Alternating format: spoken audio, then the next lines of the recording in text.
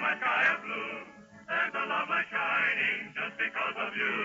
Oh, see, I think, baby, you have got that certain thing, baby.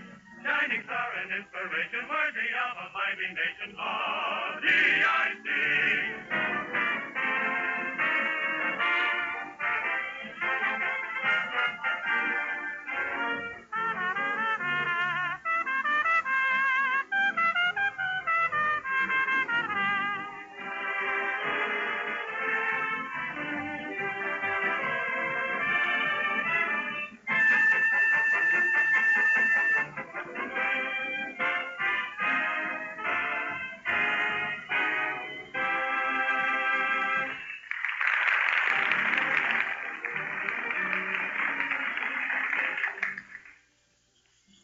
A few moments ago, I told you how easy it is to make your car sparkle like new again with Johnson's Auto Cleaner. Now it's very important to protect that gleaming finish so it will stay shining. And it's very important that you use Johnson's Auto Wax in order to give your car the surest protection against sun, rain, and road film. With a gleaming coat of Johnson's Wax on your car, whether new or old, it will resist dust and dirt. Car washings will be cut down after your car is Johnson waxed. The polish wears like iron, keeps your car in such beautiful condition that you will get much more money for it at the time of resale. So go to your dealer right away. Order Johnson's Auto Wax and Cleaner at the special price of 98 cents for the tube. Your dealer will give you a can of fine quality black touch-up enamel free with your purchase. If you prefer, your garage or service station will wax your car for you. But don't delay another day. Wax your car the Johnson way.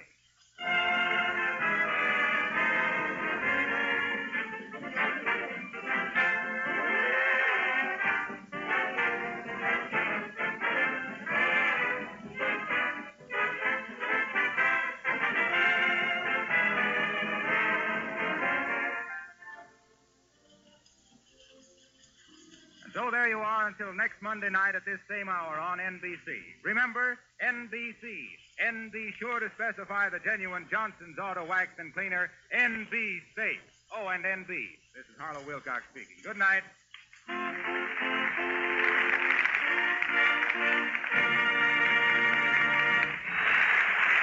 The selection I Wished on the Moon is from the big broadcast of 1936 of V.I. Sing from the show of the same name. This program came to you from our Chicago studio. This is the National Broadcasting Company. V.I. Sing. I think that's the show Oscar Levant was part of. Really? I think so. Poor Oscar. He was involved in everything. Mm-hmm. He just was into everything. He was into Broadway and composing and conducting and acting and writing, and he was so smart. He was on Information Please. And he thought he had accomplished nothing. It was so sad. I know. That's one of the things I got for Christmas, are some Bill telephone hours featuring Oscar Levant. Ah, okay. So, you mentioned the Bill telephone hour. Mm-hmm. I didn't have any of them. I didn't have any, so we're gonna play some tomorrow. And but I made sure I got some Oscar Levant material. Oh, that is very excellent. Yeah. Oscar Levant he was just. I really enjoyed him, or I do enjoy him a lot. I mean, I didn't know him when he was still alive, but he's one I wish we had today. He had such verve and character. Not verve. That's a bad word for him. He had character. He was different, and it was okay with him. Mm-hmm. He was uncomfortably comfortable with himself. If that makes any sense. That's an interesting phrase. Okay, yeah. Yeah. He didn't, I don't know how to put this. He wasn't pleased with everything that he did. It wasn't good enough, it wasn't big enough, it wasn't. And yet, he was very comfortable with his shortcomings. He had no problem talking about his obsessive-compulsive disorder. He had no problem talking about depression. He had no problem talking about addictions. He just didn't have any trouble. It was part of him. It was part of his humor. I know, as with many people, it's a smokescreen when you try to make fun of something that's so serious. But he really had no trouble talking about it. He had difficulty talking about things that he thought he should have done professionally or didn't do as well as he could have professionally. He was an enigma, to say the least. Yeah. But I wish he was still with us. Yeah. Yeah. I wish he was still with us. I'm glad we have the work. That way, youngsters like you and me, who care, we get to learn. Yeah. I wish he were here and we were learning firsthand. Uh-huh. I don't know. That's really interesting. I don't know if, as an entertainer, on any level, would he have survived in today's environment, regardless of his brilliance? Let's face it. I have to put that down. Whoop, whoop, whoop. Drop my toy. Yeah, there we go. We're going to get a sound effect, right? No, I dropped my sound effect, but I was just put the CD away. Oh dear. Well, let's just face it. Piano virtuosos are not in great demand today. Well, that's true. And that was only one aspect. And that was one of his gifts. He did composing. He did Broadway scores. And let's face it, Broadway musicals are really not in vogue. Right. So that would have been one of my favorite lines.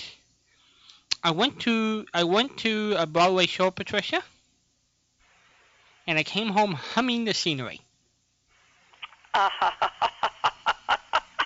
This was not a good show. That's a great line. I always loved that line. Oh, this was not a... Who wrote that? I don't know, but it was a review. Yeah, it's a great line.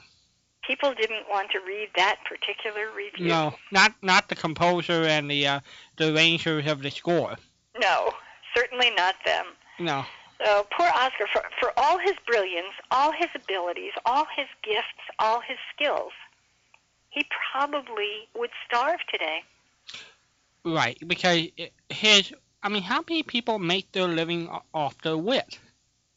We don't have a vehicle today for satirists and wits. Maybe in the writing field, if you're a wit, you can survive. I don't know. I don't know how many wits we really have in America. No. We've got... The closest we come is somebody like Jay Leno. Correct. Conan O'Brien. Correct. The closest we can come. Correct. No, you can't live on wit, and writers who write humor are called hungry.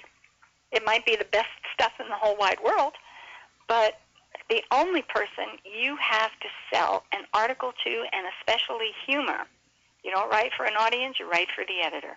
If you don't please the editor, it doesn't go anywhere. And that's a scary thought to think about, that you have one person controlling the content for millions of people to read. It's not a formula by any means, but the smarts come in by knowing the publication. What do they run? How do they run it? How long are the articles? How many commas do they have in sentences? How many people do they quote? And you look at this and you get a feel for what these people buy. You don't try to change the editor's mind by saying, you people ought to be running X, Y, and Z, and here's an article. Well, if they ought to be running X, Y, and Z, don't you think the editor would be smart enough to know that, Well, so, and I been studying a little bit about some of the famous writers of our American culture. Ernest Hemingway, some of those guys didn't mind. They didn't care. They wrote what they wanted to write, and if it didn't sell for years, or they worked on it for years, they didn't care. Yeah, I think Faulkner was probably like that, and I'm not sure anybody today can even read Faulkner. But with Ernest Hemingway, I think it was important for him to be recognized as a writer. It was important for him to write, but I think it was important for him to be recognized as a writer. Correct. But what I'm saying, he didn't hurry his material.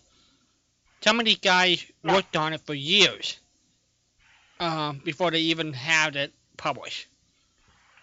In other words, I don't know if necessarily they're so stylized and they would want to have somebody believe in the material to publish it. Well, the publishing world is a little different today. It was. it was in Hemingway's time.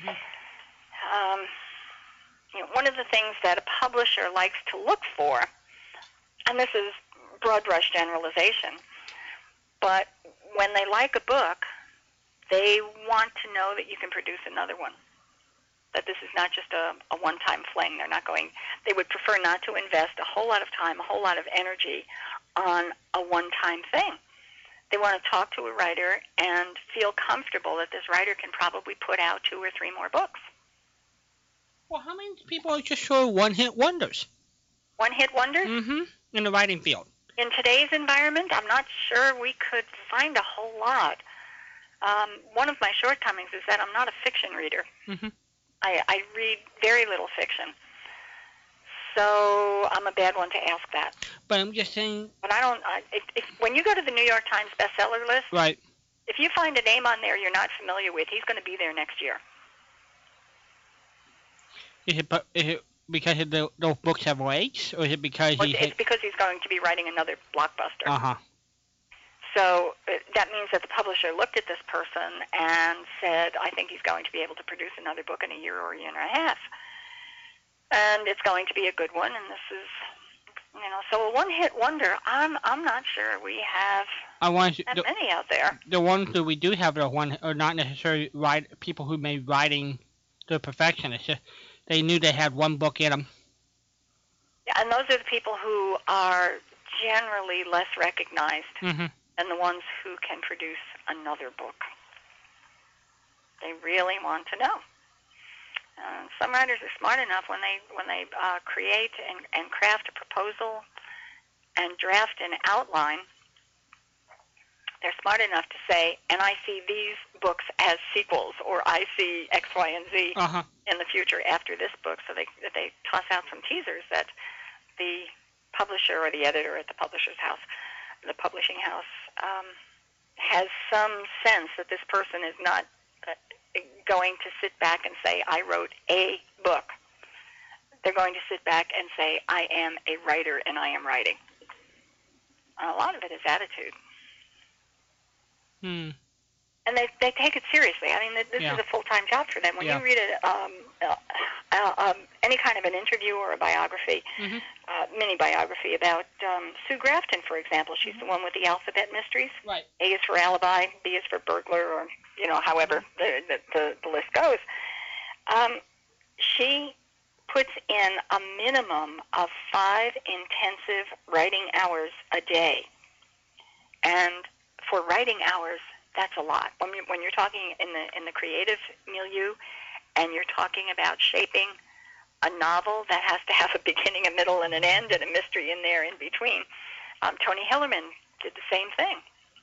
5 hours is their threshold. Some have a hard time going past 5 hours, but the really successful ones who are serious about this as a profession rarely write less than 5 hours a day. That's a lot of hours. That's a lot of hours. To me, I think writing is very intensive. It is brain intensive. Yeah. Yes. It's exhaustingly brain intensive sometimes. Sometimes it's fun. Sometimes it's really cool to sit there and just keep going and going, and my gosh, you get to the end and it's just the way you envisioned it coming out. But it's not always that way. Well, do you have respect for somebody who wrote for radio, like a Carlton E. Morris or a Norman Corrin, who had to produce every day? Do I have any thoughts about it? What's your thoughts? Is that what you asked? I'm in awe of these people, that they could create shows. Now, one of the advantages that they had that somebody like Sue Grafton already has, or also has, is that they've got consistent characters. Correct.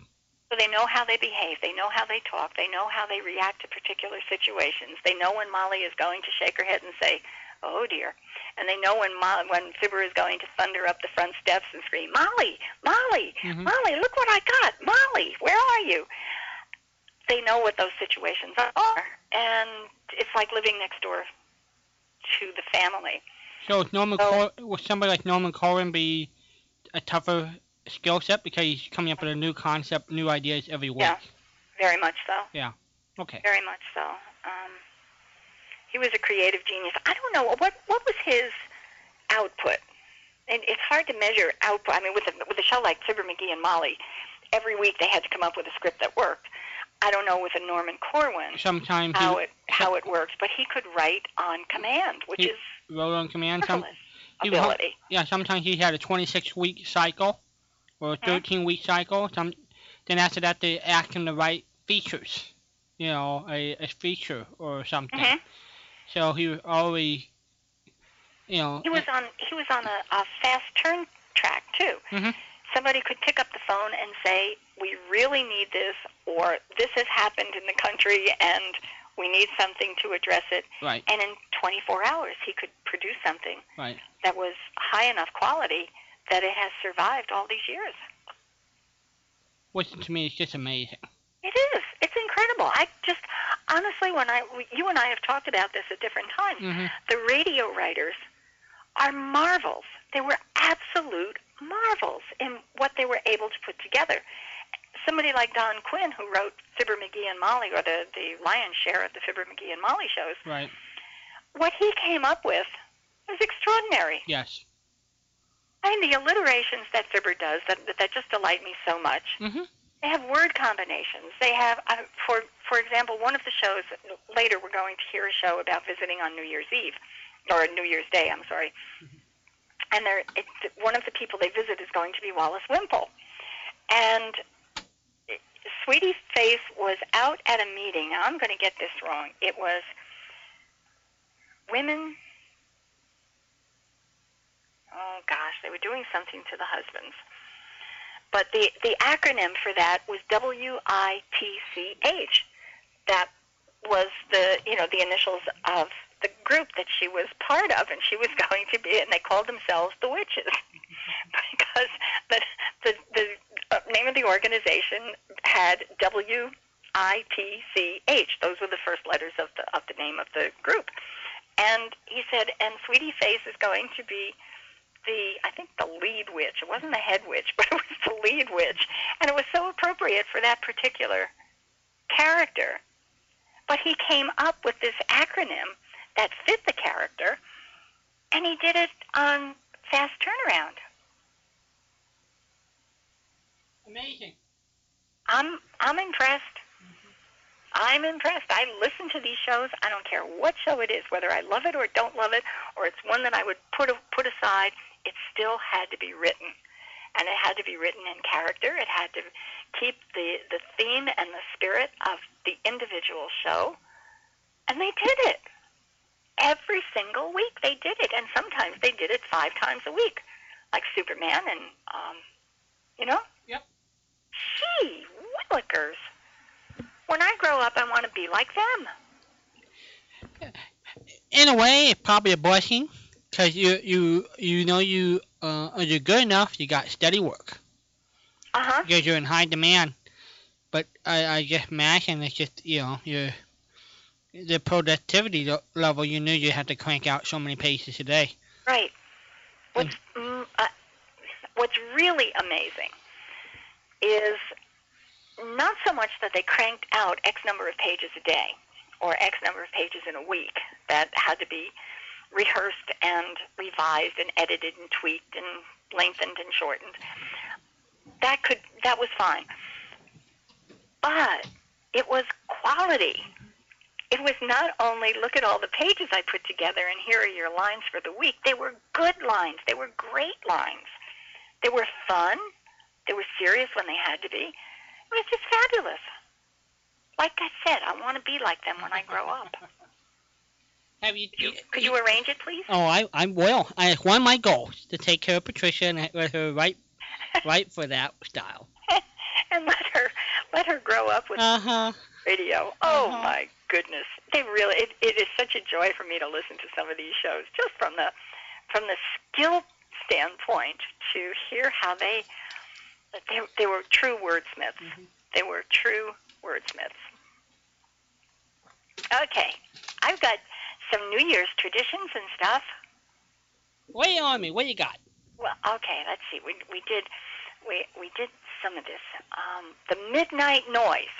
Do you know where making noise and setting off firecrackers and blowing whistles and noisemakers and stuff? Do you know where that came from? I do not. Okay. The idea, I'm reading this. This is on the internet, so it's got to be true, remember. The idea of making deafening noise is to drive away evil spirits.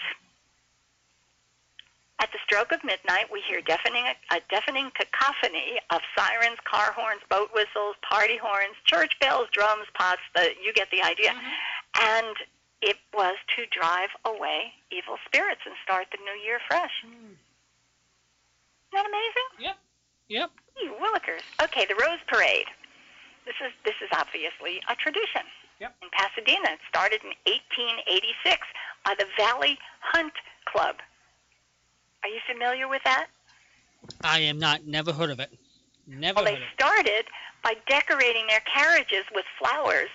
That was meant to be an artistic celebration of the ripening of oranges in California. Oh, Not a hoot? that makes sense. Sure. Yeah. In the afternoon, athletic events were held, and the city of Pasadena later relieved the club of sponsorship of the parade, and the city was, in turn, succeeded by the Tournament of Roses Association. And generally, the flower-decked carriages gave way to the floats that, by parade rules, are only covered with fresh flowers. You cannot use anything other than fresh flowers on the floats. I'll say that one a bunch of times. Fresh flowers on the floats. This is good. You're good. Okay. Okay, Mummers Parade. You know the Mummers Parade in Philadelphia? The first time I ever heard about it was this morning. No joke. Yeah, I never heard. Oh, my heard. goodness. Yeah, the Mummers are very famous. They get dressed up in, I don't know what they wear now. I haven't seen them for a very long time. But they used to have elaborate headdresses that, with eagle feathers, and the costumes were just incredible. And it says, here's the sentence. The English brought with them their ancient practice of mumming. Well, for pity's sakes, the mummer's mum. What am I going to... Do you know what mumming is? I never heard of it before. Nope, I never have. I just thought it was like a brotherhood name that they had, but it's not. It is the act of disguising yourself in special costumes, which are sometimes fantastic costumes and include a mask. That makes sense. That's what these guys do. Mumming. And Okay. they do the Mummers Parade. They do the whole parade dressed in these costumes and dancing and doing fabulous gyrations during the whole thing. So that's the Mummers Parade. It's a tradition. I don't know when it started, though. If anybody knows what year the Mummers Parade started in Philadelphia, it would be nice to know. Yes? 714-545-2071. They were talking about this parade in Philadelphia started in 1997. So maybe it's a different parade. Oh, it's a different parade. Yeah. Oh, my goodness, no. These This one's been around longer than 13 years, huh? Decades, yes. Decades. Now, okay, so that's my homework. When we play the next show, I have to go find when the Mummers first started their parades. Okay, luck in the new year. People try to spend the first day of the new year in the best possible way in the company of family and friends. It was once believed to be, this one I have underlined, it was once believed to be a good omen if a tall, dark-haired man visited your house on New Year's Day. Now, that was important to me because my Irish grandmother was superstitious. Ah. And this was one of her superstitions. She would call the next-door neighbor, whom, she loved that family. They really had a wonderful relationship. But just before midnight, every New Year's Eve, she would call the neighbor to come over and stand on the porch, on the front steps, until the stroke of midnight, and then he was to come in through the door. And that was the blessing of good luck for the rest of the year, because this dark-haired man came through the door first. And it only counted if he was first. And that's why she orchestrated. Oh, wow. When she'd call and say, now, Chris, I want to make sure you're still awake. It's almost time to come over. And she would orchestrate this, and he would come. He would do it. Oh, wow. Bless his heart. And the clock would strike midnight. He would come through the door, and she was just so happy for the rest of the year because he brought her good luck. Didn't make any difference what kind of a year she was having. It was that he had come through the door and he was the first person. Wow, I never heard that. Okay, that's a new one on me. That was the only time I ever heard it. I was just delighted when I came across this. I didn't realize that it had any significance to anyone else, but clearly it did. Okay, early American observances. Let's see. The principal customs of the day, and we're talking in the 1600s, were visiting friends and exchanging gifts on New Year's Day, to which the English added a turkey shoot. But in March 1773, the New York State Legislature, did we have a legislature in the 1773? Well, it must have been state legislators, yeah, because, we had a Congressional Congress in 1774, 1775. Yeah, well, in New York, they outlawed the firing of guns and explosions. Really? Which sounds really, well, that's what it says, I don't know. Sounds dumb to me. I can't imagine in 1773 somebody putting a ban on guns. I guess you could have guns, but you couldn't fire them. This is good, right? Okay, did you ask me last night, I think it was you who asked about why the baby signifies the beginning of the new year? I will plead guilty, yes. Okay, you did it. Well, I found it. All right. I found it. It says the tradition of using a baby to signify the new year was started around 600 B.C. by the ancient Greeks who, at the start of a year, would carry a baby around in a basket. The purpose of it was to honor Dionysus, I don't know who Dionysus is, the god of fertility, and symbolize his annual rebirth. Dionysus was the god of fertility. Now, you will go to your grave being grateful that I told you that Dionysus was the god of fertility in ancient Greece. Wow. But that's what it says. That's where it originated from. It was borrowed from that particular custom. In Times Square, I found that it was December 31st, 1907, to ring in 1908. And what else do we have here? Got lots of good stuff. Resolutions. In order to have a clean slate on which to start a new year, people in times past have made certain that they had all their borrowing cleared.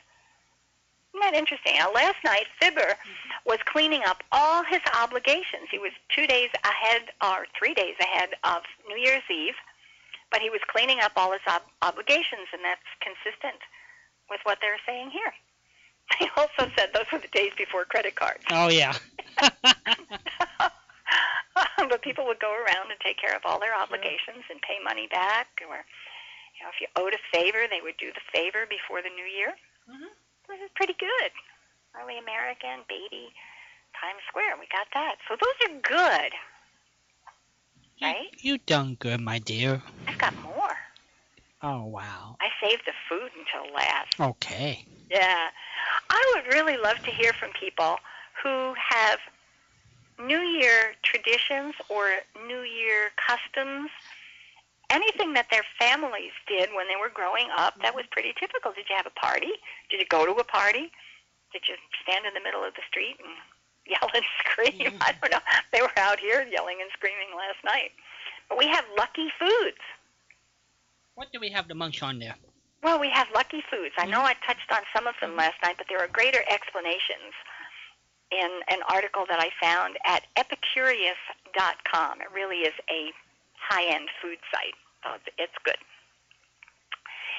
And then giving the guide to feasting for good fortune in the new year. So they've got 6 major categories of good foods. The grapes that we learned about last night, veggies or greens, fish, pork, legumes, and cakes. Now, the grapes we talked about, and this goes back to 1909, when grape growers in Alicante region of Spain initiated the practice of eating grapes to take care of a grape surplus. So everybody had to eat 12 grapes. That took care of the surplus. And they got rid of their surplus. Oh, jeez. This is good. Each grape represents a different month. Now, this is fun, because this is more than I found last night. Each grape represents a different month, so if, for instance, the third grape is a bit sour, March might be a rocky month. For most, the goal is to swallow all the grapes before the last stroke of midnight. But Peruvians insist on taking a 13th for good measure. Now, that's really interesting because 13 of anything is typically considered bad luck, but they take it for good measure. Okay, now, the vegetables you're supposed to eat? Uh-oh. Walden is more a peanut butter kid than I'm. What do you got there for me? Okay. May I have them for dinner? Okay, the cooked greens that are good luck foods are cabbage, Didn't have that. collard greens, Didn't have that. kale, No. and chard. No. And those are good luck because the leaves look like folded money. And they're symbolic of good fortune. I had carrot, corn, and iceberg lettuce. I guess none of those count. They don't look like folded money. No. Oh, well. Okay, what else? It's widely believed that the more greens one eats, the larger one's fortune will be the next year. That was probably started by the vegetable farmers. I would assume so, yeah. Right. Legumes, they include beans, peas, and lentils, are also symbolic of money. And in the southern United States, it's traditional to eat black-eyed peas or cow peas in a dish called Hoppin' John. I've never heard cow Harwood peas. is listening. This is something that he could help us with. I don't know what cow peas are. I have I no know what idea. black-eyed peas are, but I don't know cow peas. I've never heard of them. Have you ever heard of them? Nope. And I've never had black-eyed peas. They don't serve them out here. Well, you can buy them. Can you? Yeah. Okay. There are even those who believe in eating one pea for every day in the new year. So, I mean, who's going to sit and count out 365 peas? What happens if you miss it on leap year? You eat them with a knife, right? You're right. Okay, it says, this all traces back to the legend that during the Civil War, the town of Vicksburg, Mississippi, ran out of food while under attack. The residents, fortunately, discovered black-eyed peas, and the legume was thereafter considered lucky. This is on a food site, so I'm thinking they probably know more than people who just pull these things out of their hats. Okay, pork. The custom of eating pork on New Year's is based on the idea that pigs symbolize progress. The animal pushes forward, as opposed to going backwards like a chicken. The animal pushes forward, rooting itself in the ground before moving. That's interesting. Interesting, yeah. Yeah, don't eat chicken, eat pork. Okay. So if you ate, it doesn't say anything about red meat, except one place said that the Catholic Church was anti-red meat. And that's how come, here, wait a minute, maybe it's in here. Let's see. In Italy, baklava. Well, I know for many years what custom that the Catholics would have, was it fish for Friday or one of the days? Fish. Yeah, Friday was fish day. Yeah. Okay, cod has been a popular feast food since the Middle Ages. Here it is. Kurlansky, who wrote a book, a biography of the fish that changed the world, and it was about cod. Kurlansky also believed the Catholic Church's policy against red meat consumption on religious holidays helped make cod and other fish commonplace at feasts. I never heard that the Catholic Church had a policy against red meat. I know that Fridays was fish day. Yep. They said no meat on Friday. Yeah.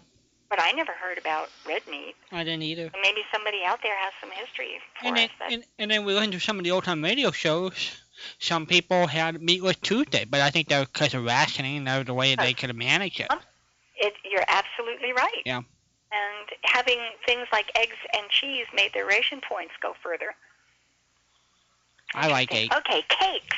Now we're into my territory. All right. Cakes. Yeah. In certain cultures, it's customary to hide a special trinket or coin inside the cake, and the recipient will be lucky for the new year. This is good. Round cakes are commonly served, and it's, placed on a ring or ring-shaped items.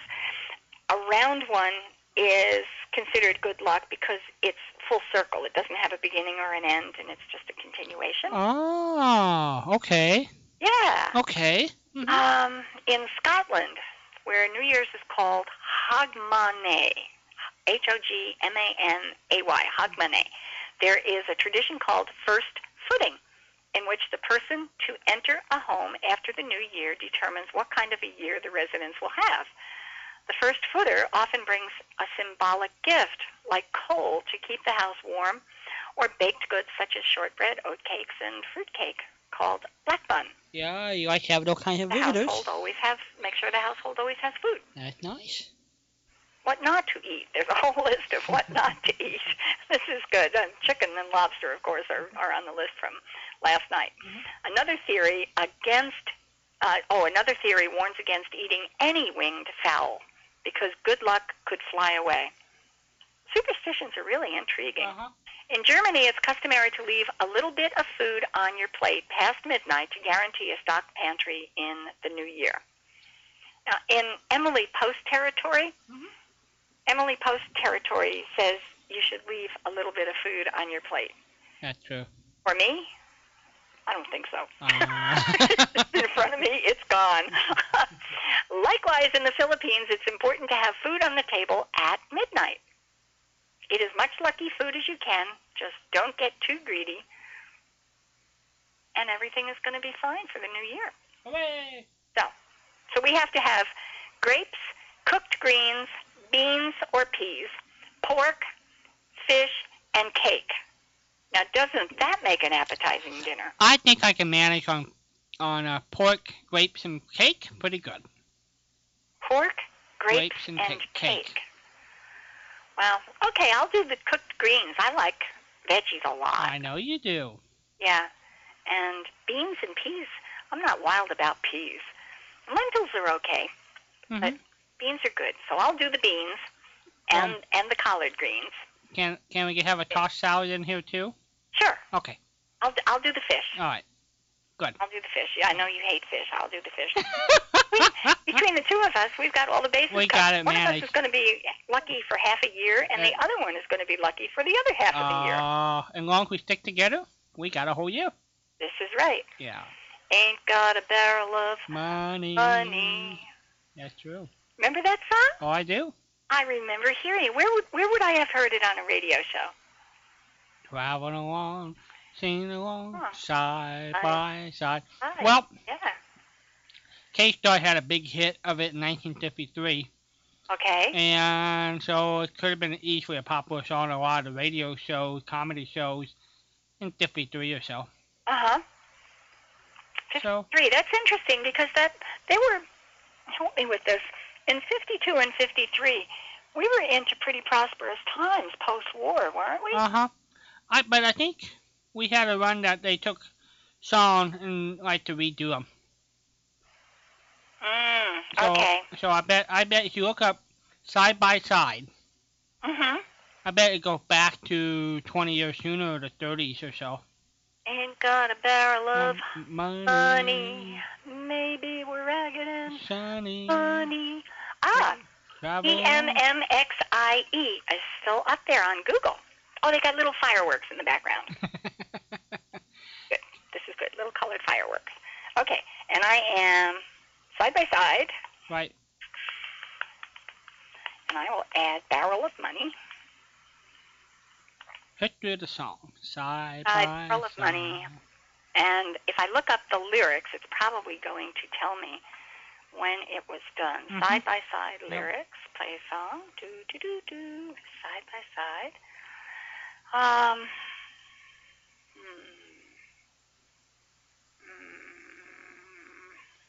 Lyrics. Okay. Well, we'll try this one. Boy. Side by Side. Doesn't give a year. We will find a year. Don't go away, Walden. I won't. Keep talking. Well, why don't we play a little bit of something we're going to feature tomorrow? Okay, what are we featuring tomorrow? We're going to feature a little bit of Peter and the Wolf. Okay. And we're going to do the Fred Allen version now. And let's see if we can tune this up while Patricia tries to find a song. Let's see. Okay. Let's see. What did I do? I think I did it over here. No. It's over here. I got it. You do? Would you look at this? Here is the list of people who performed it and when. All right, go ahead.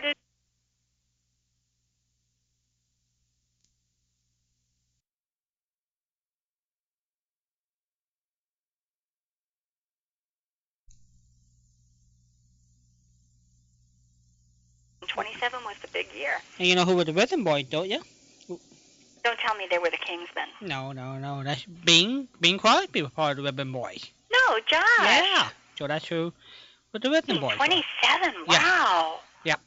Boy, he had one heck of a career. No doubt about it. Okay, still in 1927, Aileen Stanley and Johnny Marvin. Okay. Still in 1927, Cliff Ukulele Ike Edwards. Now, I've heard that name, but I don't recall having heard his music. Well, yes, you have. I have? Mm-hmm. When you wish upon a that's star. right. He was the original voice of Jimmy the Cricket. I remember that now. Yep. Ukulele Ike. Mm-hmm. Okay, so that was 1927 was the big ha-ha for big that song. Okay. And it went underground until K-Star in 1953. Right. Brenda Lee in 59. Wow. Ray Charles and Betty Carter in 61. Mm-hmm. And Dean Martin in 66. Now that's quite a history for one song. Not bad at all. Wow. Not bad at all. It's a long song, too. Oh, it's a biggie. It is. So there we have it. It was 1, 2, 3, 4, 5, 6, 7, 8, 9. 9 different issues of one song. Woo! Here's a little bit of Fred Allen thinking Peter and the Wolf.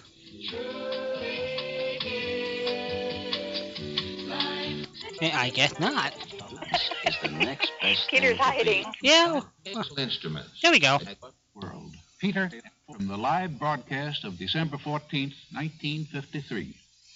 Fred Allen with the Bell Telephone Orchestra and one of the best-loved children's tales in all the world, Peter and the Wolf.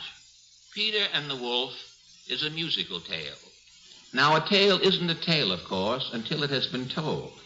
And this tale is going to be told by a cast of musical instruments, a different instrument impersonating a different character. The bird will be played by a flute, the duck by an oboe,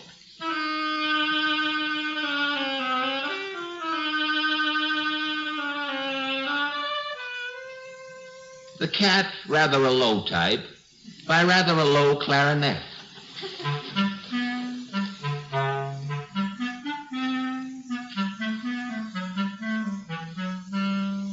The grandfather, a very old man, by a very old bassoon.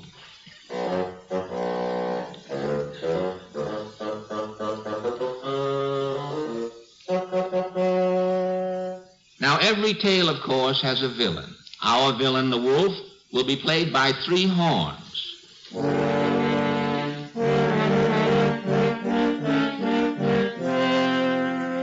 And our hero, Peter, a fearless little boy, is impersonated by a fearless string section.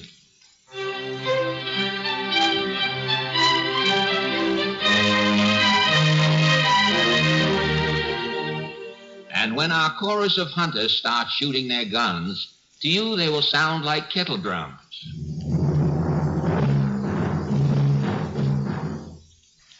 And now that you have been introduced to our entire company, our tale begins.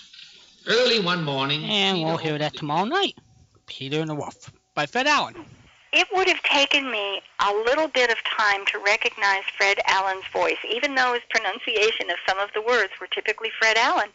I've never heard him in this kind of a recording before. So it can be fun. It's going to be great fun. Peter and the Wolf is a wonderful story. Good. I really like Peter and the Wolf. Ah. Music is spectacular. Yeah. You know, to tell an entire story with music, which is essentially what they're doing, Right. it's just grand. What a piece of creative work. It makes it one of the cherry tops of life. A good The story. what is? A cherry top of life. A good Yes. story with music and Oh, yes. yeah. Oh, my goodness, yes.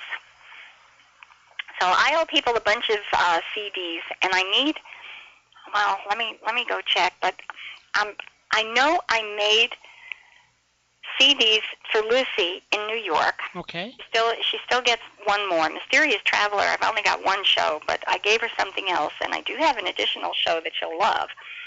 But I think I sent them because I can't find them. And Lucy, I'm still working on the interview stuff. I just still haven't been. My little computer's been having a little hiccup thing, so I'm. Oh, that's right, with Sarah Karloff. Yeah. When you get that transferred, Right. Lucy will get a copy of You that. bet. So that'll be fun. So, well, you want to do a second show, or you want to just kind of cultivate some phone calls from our family? Well, I think if we play a show, we'll get a call. You think? Uh-huh. All right. Well, hold on just a second for me. I have faith. All right, the faith person. Mm-hmm. Here we go. We are going to be listening to New Year's visiting, which is one of the items on the list. Visiting on New Year's Day is a tradition, a time-worn tradition that can get out of hand when too many people show up. But Fibber and Molly are going to be visiting their neighbors. Walden, I want you to listen to this, just the opening, if you would, because it's one of the shows that's identified as transcribed. Yes, it does have that. So, probably because it was a holiday? Because it was broadcast on January 1st, 1952. If you recall, last week we played the week before, and that was also said transcribe. Ah, interesting. Mm-hmm. So they recorded it early and played it on the holiday. They must have. How about that? Well, here we are, January 1st, 1942. Mm-hmm. Molly is excited about the start of a new year, and Fibber is in a bah humbug mood. Good old Fibber. I'm not going to make a resolution. I don't care about New Year's. Until it comes time to visit friends, because he knows that friends have money. Tradition dictates that people have food and refreshments for visitors, and that's going to really appeal to Fibber. Now, I never visited, or my family never visited. It was not making the rounds on New Year's Day. I envisioned that as an old English tradition, but apparently it was something that was very common, especially in the war and post-war years. Did your family ever do that? Just among family, New Year's Day has always been sort of a big football, but we would actually, visit other family kind of thing, and build around a big meal and the football, that kind of stuff. I think what they're talking about is house to house. That's what I mean. I don't think, generally like most families, we do the house to house during the Christmas week. Before Christmas week to deliver goodies and treats to people. Yeah, that's during the week. Uh-huh. It's not like a particular day is set aside for you to go from one place to another to deliver gifts. Right. And the traditions that I read about and what Fibber and Molly are doing in this show is actually going out from house to house. I mean, it's almost like trick-or-treating for Fibber because he's getting food at each stop. But it's an actual tradition that people would plop on their hats and put on their best clothes and go visiting friends. I think... Show up at the door uninvited. And I think, to be honest with you, I think that's a custom before our time. People actually just showing up. Especially if it's a warm summer night, it's just sitting on the porch and people come by, let's go see Billy Joe. Yes, yes. That kind of stuff, you don't see that today. No. Generally, most people call, hey, what are you doing? Oh, okay, can we get together? Yes. They'll call ahead. Uh-huh. And apparently it was an expected thing because each place they stopped at had food for them. Some kind of refreshments. Uh-huh. Everybody was prepared with refreshments for people who simply dropped in. And that's what Fibber and Molly are doing there. So what we would call it now, an open house. I guess. Mm-hmm. Except an open house would, you'd say, well, between 2 and 4 we're having an open house, and everybody would show up, and you'd feed them, and they'd all go home. Right. These people just dropped in. Mm-hmm. Yeah, they took off at 2 o'clock. They took off at 11 o'clock in the morning. They walked around at 4 o'clock in the afternoon, and they would just show up at people's doorsteps, which is charming if you can do it, and especially because people were warm enough to expect them to show up. But it's a custom I never knew about. Well, now, my neighborhood's a little different than normal. A lot of times we might just, if we have company, neighbors might just come over just to say hi.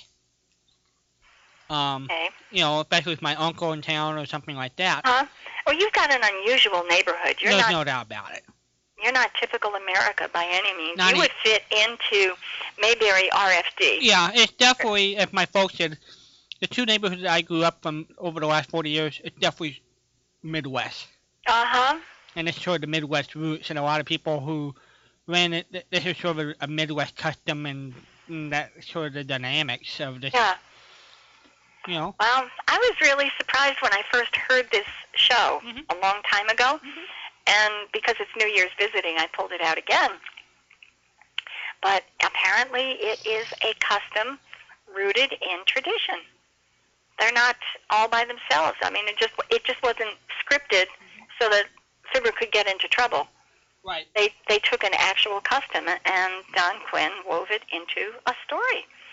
So here we are with New Year's visiting from January 1st, 1952, and I do have questions when this show is finished.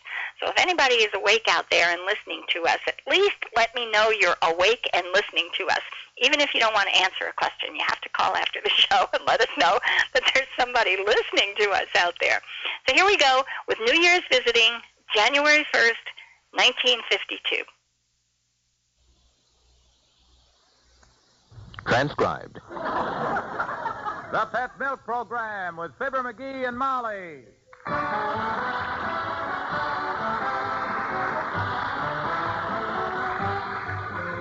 The first evaporated milk, Pet Milk, presents Fibber McGee and Molly, transcribed with Bill Thompson, Gail Gordon, Arthur Q. Bryan, Dick LeGrand, and me, Harlow Wilcox. The show is written by Phil Leslie and Keith Fowler and directed by Max Hutto, with music by the King's Men and Billy Mills Orchestra.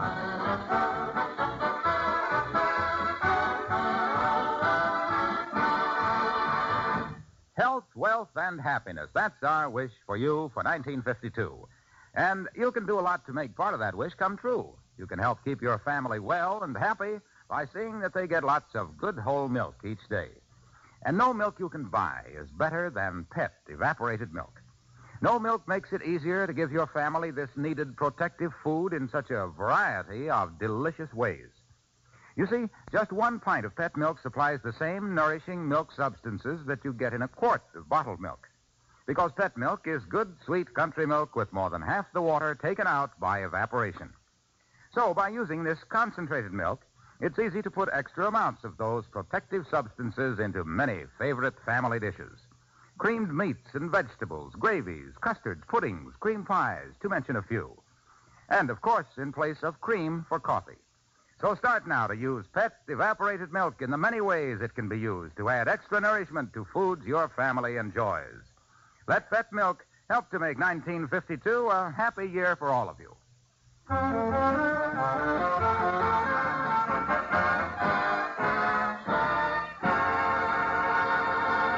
To Mrs. McGee of 79 Wistful Vista, today is the beginning of a bright new year, full of hopes, plans, and dreams. But to her husband, it's just another Tuesday. As we join Fibber McGee and Molly.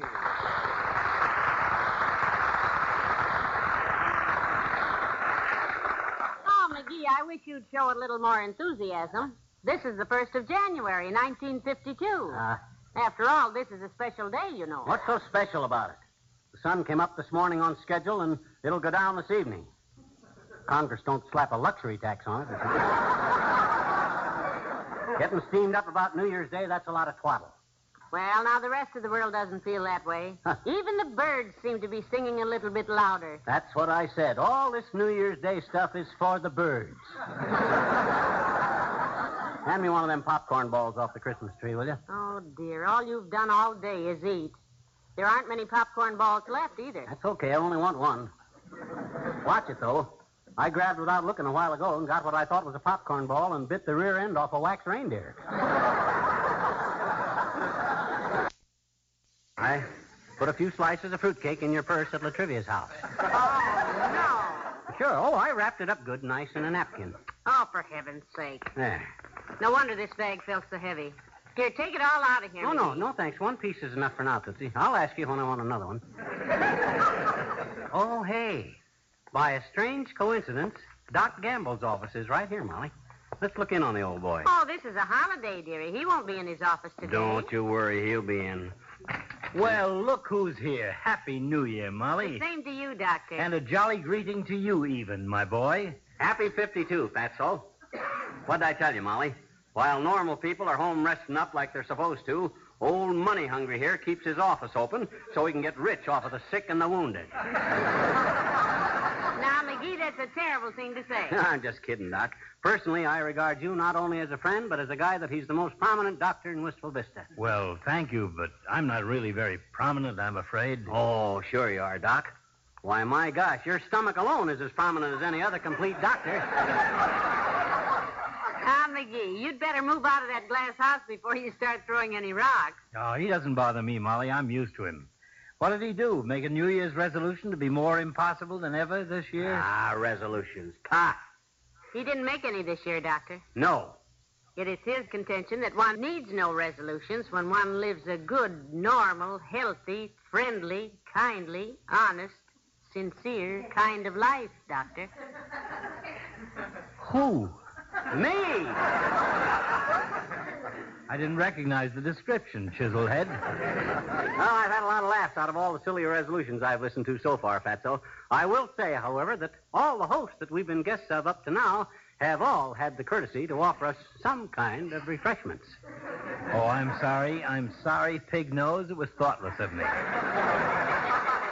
I have something here that a patient of mine brought me. A beautiful fruitcake. Fruitcake. Oh. What's the matter? Something wrong, dearie? Well, look at his face. That's as pretty a two-tone green as I've ever seen. What's the matter, my boy? I don't know, Doc. I just looked at that fruitcake and all. Oh, my stomach. Oh, dear. Huh? What's he been eating today, Molly? Besides fruitcake, cookies, candy, potato salad, smoked oysters, turkey, salted nuts, and 8 or 10 cigars. Popcorn balls, Doctor. Oh, that's just great. Take off your shirt, McGee. Okay, Doc. Oh. Is he wearing a life preserver under his undershirt, Molly? Oh, that's McGee. Doctor, that is Christmas living. Has he been getting any exercise? Well, he's been striking a lot of matches. He likes his own cigars, you know. He do any walking? 3 times a day, Doctor. Oh. The Davenport to the table and back to the Davenport. Oh, yeah. What is it, Doc? Is it serious? You can tell me. I'll be brave. Hold my hand, Molly. All right, dear. It's the life you've been living, my boy. Oh. Nothing drastic, but you'll have to mend your ways a little. Anything, Doc, anything. Oh. What do I have to do? 5 simple things. Yeah. Simple. Molly, you see that he does them. Right, Doctor. No cigars. No sweets. Regular exercise. Get to bed early. Oh. And take a long walk every morning. Oh. Happy New Year resolutions, dearie. Oh, this is ridiculous.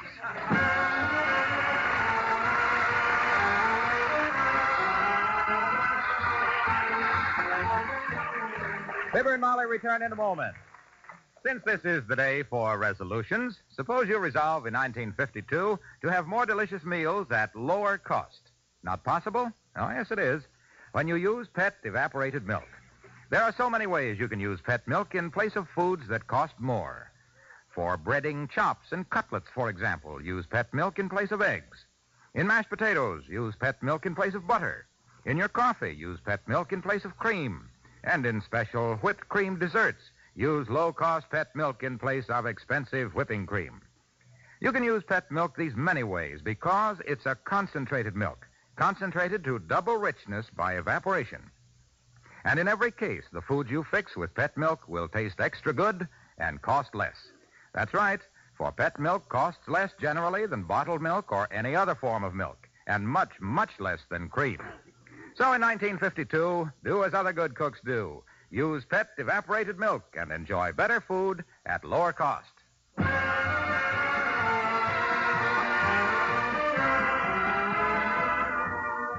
comfortable there on the Davenport, dearie? Yeah, I feel okay, I guess. Gee, I'm sure glad I got a chance to visit all our little friends before I got took sick. Well, that's a very nice thought, dearie. Yeah, it would have been awful if I'd have got took sick before I got a chance to eat all that swell turkey and potato salad and smoked oysters and fruitcake and popcorn balls and all the rest. Rest, dearie. You need rest. Especially your mouth. Okay. Good night. Good night and Happy New Year, everyone.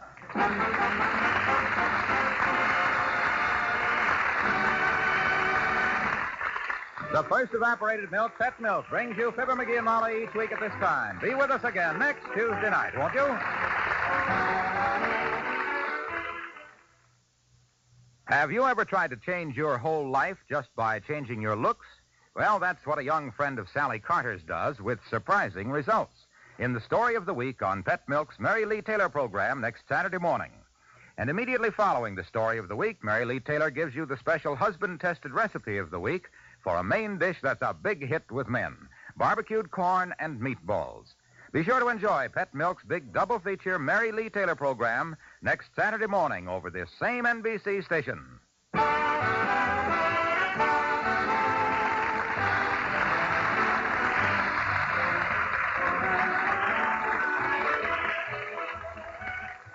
This program was transcribed. Next, it's Playhouse on Broadway on NBC.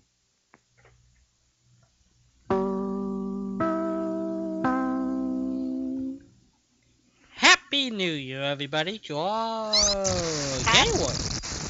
Barbecued corn and meatballs.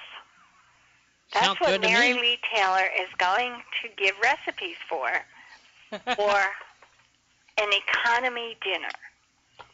Economy, because I'm not sure anybody would eat it. I'm sure you give it a try. Well, you're a corn person. Yeah, you would. Uh-huh. But it just doesn't sound like it goes together. All right, so here's the deal. Are you ready? I'm ready, my dear. What do you got? Here's the deal. It is January 2nd everywhere in the United States, and I want to wish John and Larry Gassman happy birthday. Happy birthday to you. Happy birthday to you. Happy birthday, dear John and Larry. And Larry, happy birthday to you. Now, if anybody has any question that I can sing, it is wiped out. There is no question. I cannot sing. I think you can.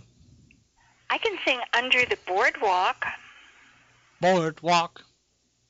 Yeah. Ah, okay. Under the... No, I can't. Down by the sea. Okay, well, we've got some questions here. First, what I couldn't think of before, I went back and checked. It is the Women's Institute to Civilize Husbands that Sweetie Face belongs to. And the acronym is WITCH, Women's Institute to Civilize Husbands. And Sweetie Face is going to be the chief witch. I think that is a stroke of genius. That really is genius writing. And to fit it in such a comfortable way, it wasn't strained, it just fit. Genius writing.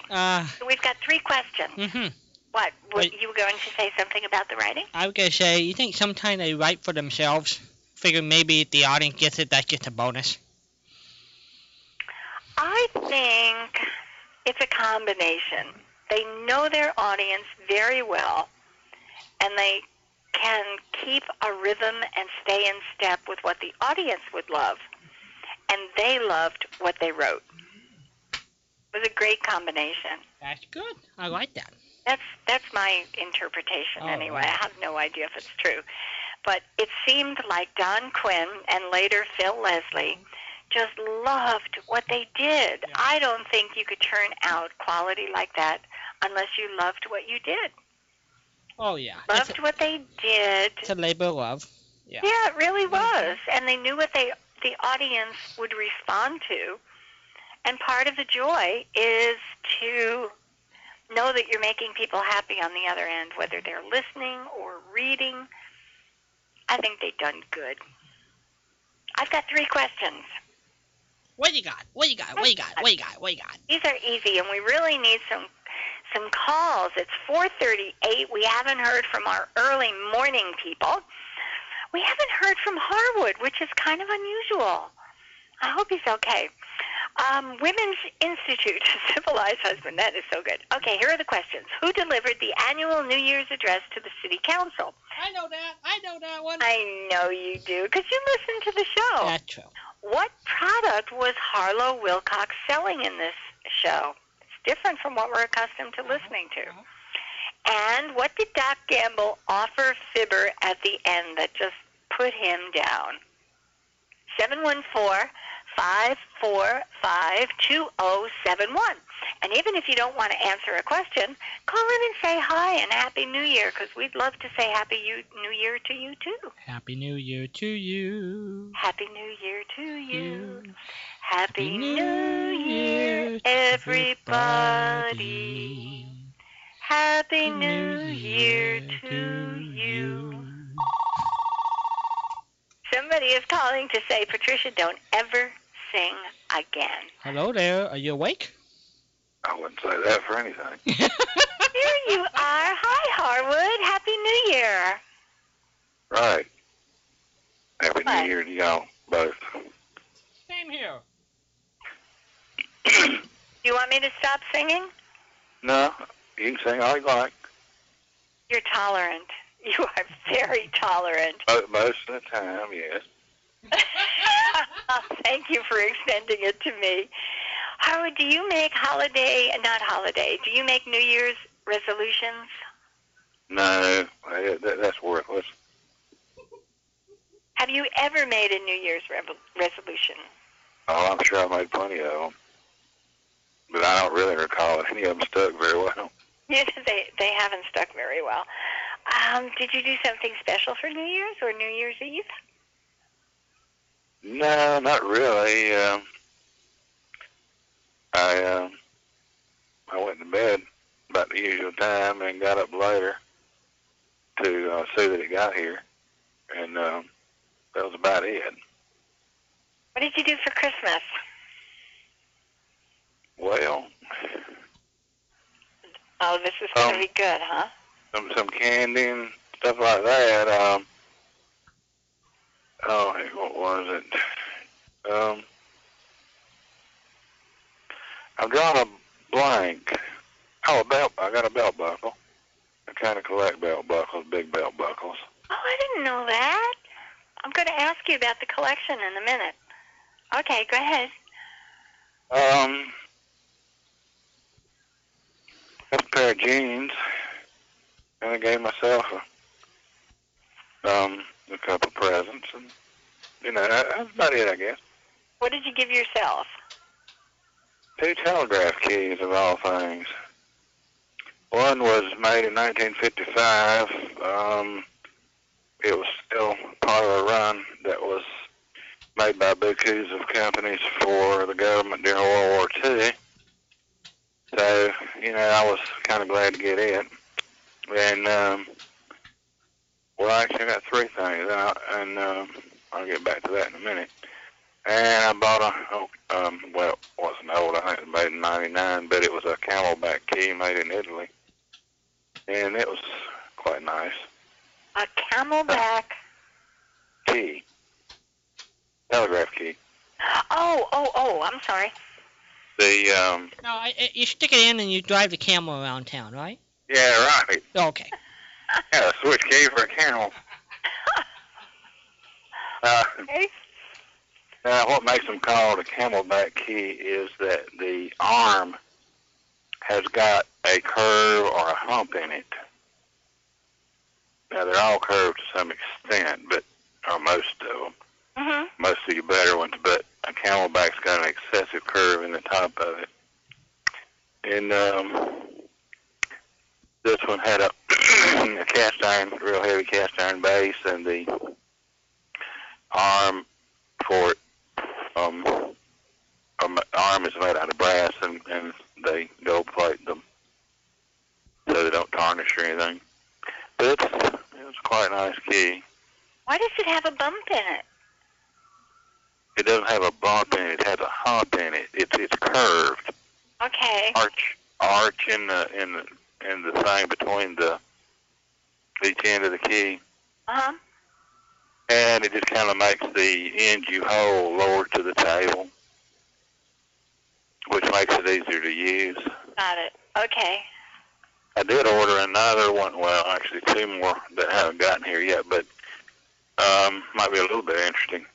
One of them is a postal key or a post office key, and it is the same design or replica, so to speak, of one used as a paperweight on Einstein's desk from a picture in 1901 made in Switzerland. Wow. I didn't know you were a collector of anything. Yeah, a few things. How did that get past us? You didn't share that. You didn't ask. What do you collect? We've got telegraph keys and different keys, and we've got belt buckles. What else? Have collected guns, but things have gotten so expensive, I don't do much of that anymore. But, antique. That's one of these days I'll be selling them off to, put money back in the pot again. Uh-huh. Are these antique guns? Are these modern guns, different kinds, Glock? Some of them are modern. I think the most expensive one I had was made in 1921, and but they're all essentially more modern guns. I did have one that's interesting. When they built the Alaskan pipeline, from Valdez to wherever, it's 801 miles long. Uh-huh. Well, there was a gun shop in Alaska named Pat's Gun Shop. After the pipeline was finished, he commissioned Colt to build 801 single-action Army revolvers, like the old Colt you're familiar with under some other names, that had the cylinder engraved and all this stuff. It has a lot of engraving on it. It also came with a knife with a walrus and something else engraved on the blade. And these were all serial numbered from 1 to 801. And at the time they came out, I got two of them. My brother took one. I'm trying to think. Mine was 501. I think I got 501 and 502. Anyway, it's right at 500 was the serial number I got, because a lot of them were gone at that point.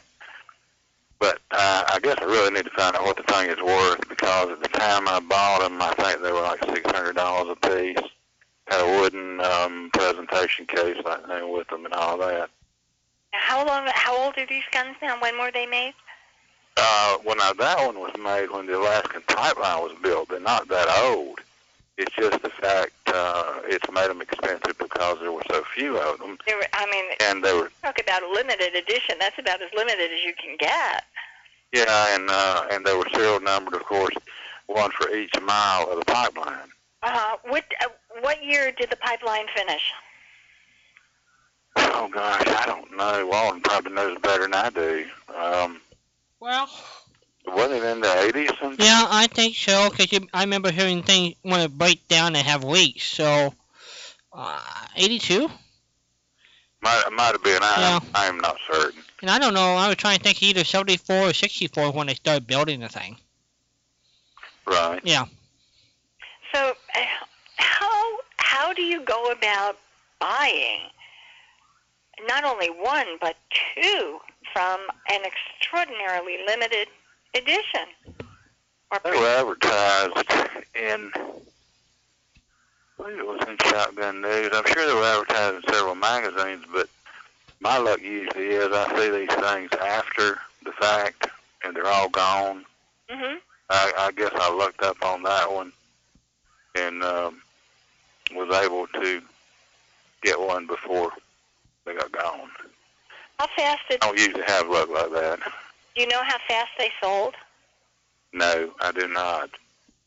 I got mine, and, I would have bought more, but I didn't have the money. Yeah. But, $600 is a hefty price. I mean, not... It was, and I was very lucky. Well, I guess I was lucky if I could have kept both of them. Huh? But generally, and I don't understand why this is, but they don't want to sell guns in consecutive serial numbers, like 1 and 2 Mm-hmm. kind of thing. And I've never understood the logic back of it. There's no legal reason for it. And that's why I felt quite fortunate to get 2 consecutive numbers. But, since my brother got one of them, it really doesn't matter. Yeah. That they were consecutive. Would be interesting to find out the worth and the value of them today. Love to. I mean, from the minute the 801st gun went, they started escalating in value. Oh, yes. But all guns have escalated in value. Better quality guns, now your Saturday night specials or whatever, never get too valuable. But good quality guns have done nothing but gone up drastically in the last 20 years. But the most expensive one that I have is a 1921 Thompson. It is an original. There were only 15,000 ever made, and most have been destroyed for whatever reason. So this is the Thompson Machine Gun Company? That's correct. It was Auto Ordnance that built them. Colt built some of them. Mine was made by Colt. Auto Ordnance subbed these out to other companies. Mm-hmm. Back in the 20s, when John Thompson was having them made. But the last I heard, they figure there's only 5,000 still in existence. Wow. Mine the serial number is just above 5,000. Now, I don't mean that the lower 5,000 already exist, but only 5,000 of the 15,000 is what they figure is only exists. And mine's in very good condition, and it's something I've wanted since I was a kid, and you wouldn't believe what I went through to get that thing, but I finally got it. But I would really like to know what that's worth now, because when I got it back in the early 80s, I think, with the federal tax and everything I had to pay on that thing, I think I had about $2,200 in it. Wow. I got a feeling that they're well in excess of 6 to 8 now, but I don't know that for a fact. How many do you have in the collection total? All firearms? I don't have a great deal because I'm not one of these people that had bukus of money to throw at this stuff. So,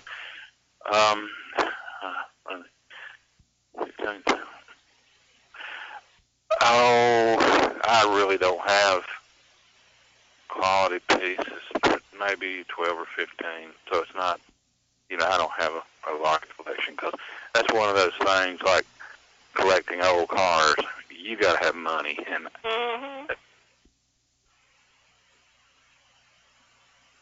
But anyway, it was interesting to me. And I also gave myself an old telegraph sounder. One of the companies that built telegraph equipment was J.H. Bunnell, Bunnell. And that's a little bit interesting. Jesse Bunnell was a telegraph operator during the Civil War. He was McClellan's personal telegrapher. He was only 18 or 19 years old at the time. And he did a bunch of crazy things, too. He got himself kicked out of one job after another, but he always was rehired immediately at higher pay by somebody else because he was so good. But in '68, he started his own company to produce telegraph equipment. And it kind of, really blossomed after that. And the last of the Bunnells died in sometime in the 80s. I can't remember her name. But anyway, of course, the company's pretty well out of business. But I looked up and stumbled on the company, still listed on the internet. It's been owned by a bunch of other companies. But I called the guy, and it's her nephew, I think. Yes, her nephew. That is still selling these old, the 1955 keys that I bought. It's the model number of the thing is a CJB 26003A. It's a flame-proof key made for the military, as I said. But each company had their own company designation in the first three letters, and I don't understand all of it. The C was on all of them. It was a military designation, and I do not recall what it means. I haven't gotten the paperwork on this thing yet that explains a lot of this stuff. But all of the last two letters, and all the designations seem to indicate the manufacturer company's name, which this was J.H. Bunnell, so it was JB for Jesse Bunnell. Got it. And I was, really glad to get that. But anyway, what I was getting at is the nephew, his name is Matthew Jacobs, and his daddy's still living too. And Matthew is selling these keys, and I asked him about the sounders, and he said he didn't have any, but he thought his daddy still had a few. And he talked to him about it, and he sold me one that was made, he thinks, sometime in the 40s, and from the look of it, it probably was. Although it looks new, but just the way it's built, the type wire, the insulation they used, and so forth, I feel sure it was probably made in the 30s or 40s. And I was really glad to get that. Now, just to send you for a thrill a little bit, this Matthew Jacobs is also building some miniatures that are all gold-plated, and he has a key and a sounder, which you can buy on individual boards, or you can buy it, both pieces on one board. And that is like what are generally called pocket sets. They won't go in your pocket. Don't misunderstand me here, because one of these boards, or at least the ones that I own, are not these miniatures he's talking about. But the thing is about on a board about, 7 by 9, 7 by 10 inches. And it was the test set, like the phone, the telephone service guys carry, looks like a little phone with a clip leads on it. It's the test set of the time when there wasn't any phone, it was telegraph, and this was used for that and for tapping into a line, out along the line. They're real nice too. But anyway, back to the miniatures. They started making Bunnell started making these miniatures in the late 40s or early 50s, and they gave one to President Eisenhower when he was elected, and several other presidents, prime ministers, whatever, around the country, around the world. I mean, back at the time when he's apparently reproducing some of these from parts, but I can't afford one. If you buy the key and the sounder, you're looking at close to $600, and I don't have money like that to put in it, but I'd still love to have one. And a couple of other keys. There's a guy in England that builds gold-plated keys and sounders and iambic paddles. I think he makes bugs too. Those are running, anywhere from $600 to $900. One of the ones I would really like to have was a Danish key that the company went out of business in '88. That is is called an Amplidan key, AMPLIDAN, and this was used a lot on military ships, merchant marine ships, other military applications, and it is one of the more prized keys that you'll ever find. I saw one sold on eBay a few weeks ago, and I'm not sure when it was sold. I just saw where it had been sold. It went for $800, and there's still, a lot of them out there, but most people that ever get their hands on one, they're not going to turn it loose. So it's rare to ever see one come up for auction. What makes them so valuable? These things, they're beautiful. The better made ones are. Most people, if they have ever even seen one, is little small jobs like the J-37 from World War II or whatever, which is a little small key, and it's just nothing spectacular. But these better keys are, some of them can get extremely ornate. I've got an iambic paddle that I bought probably 40 years ago for an electronic keyer, and it's made by a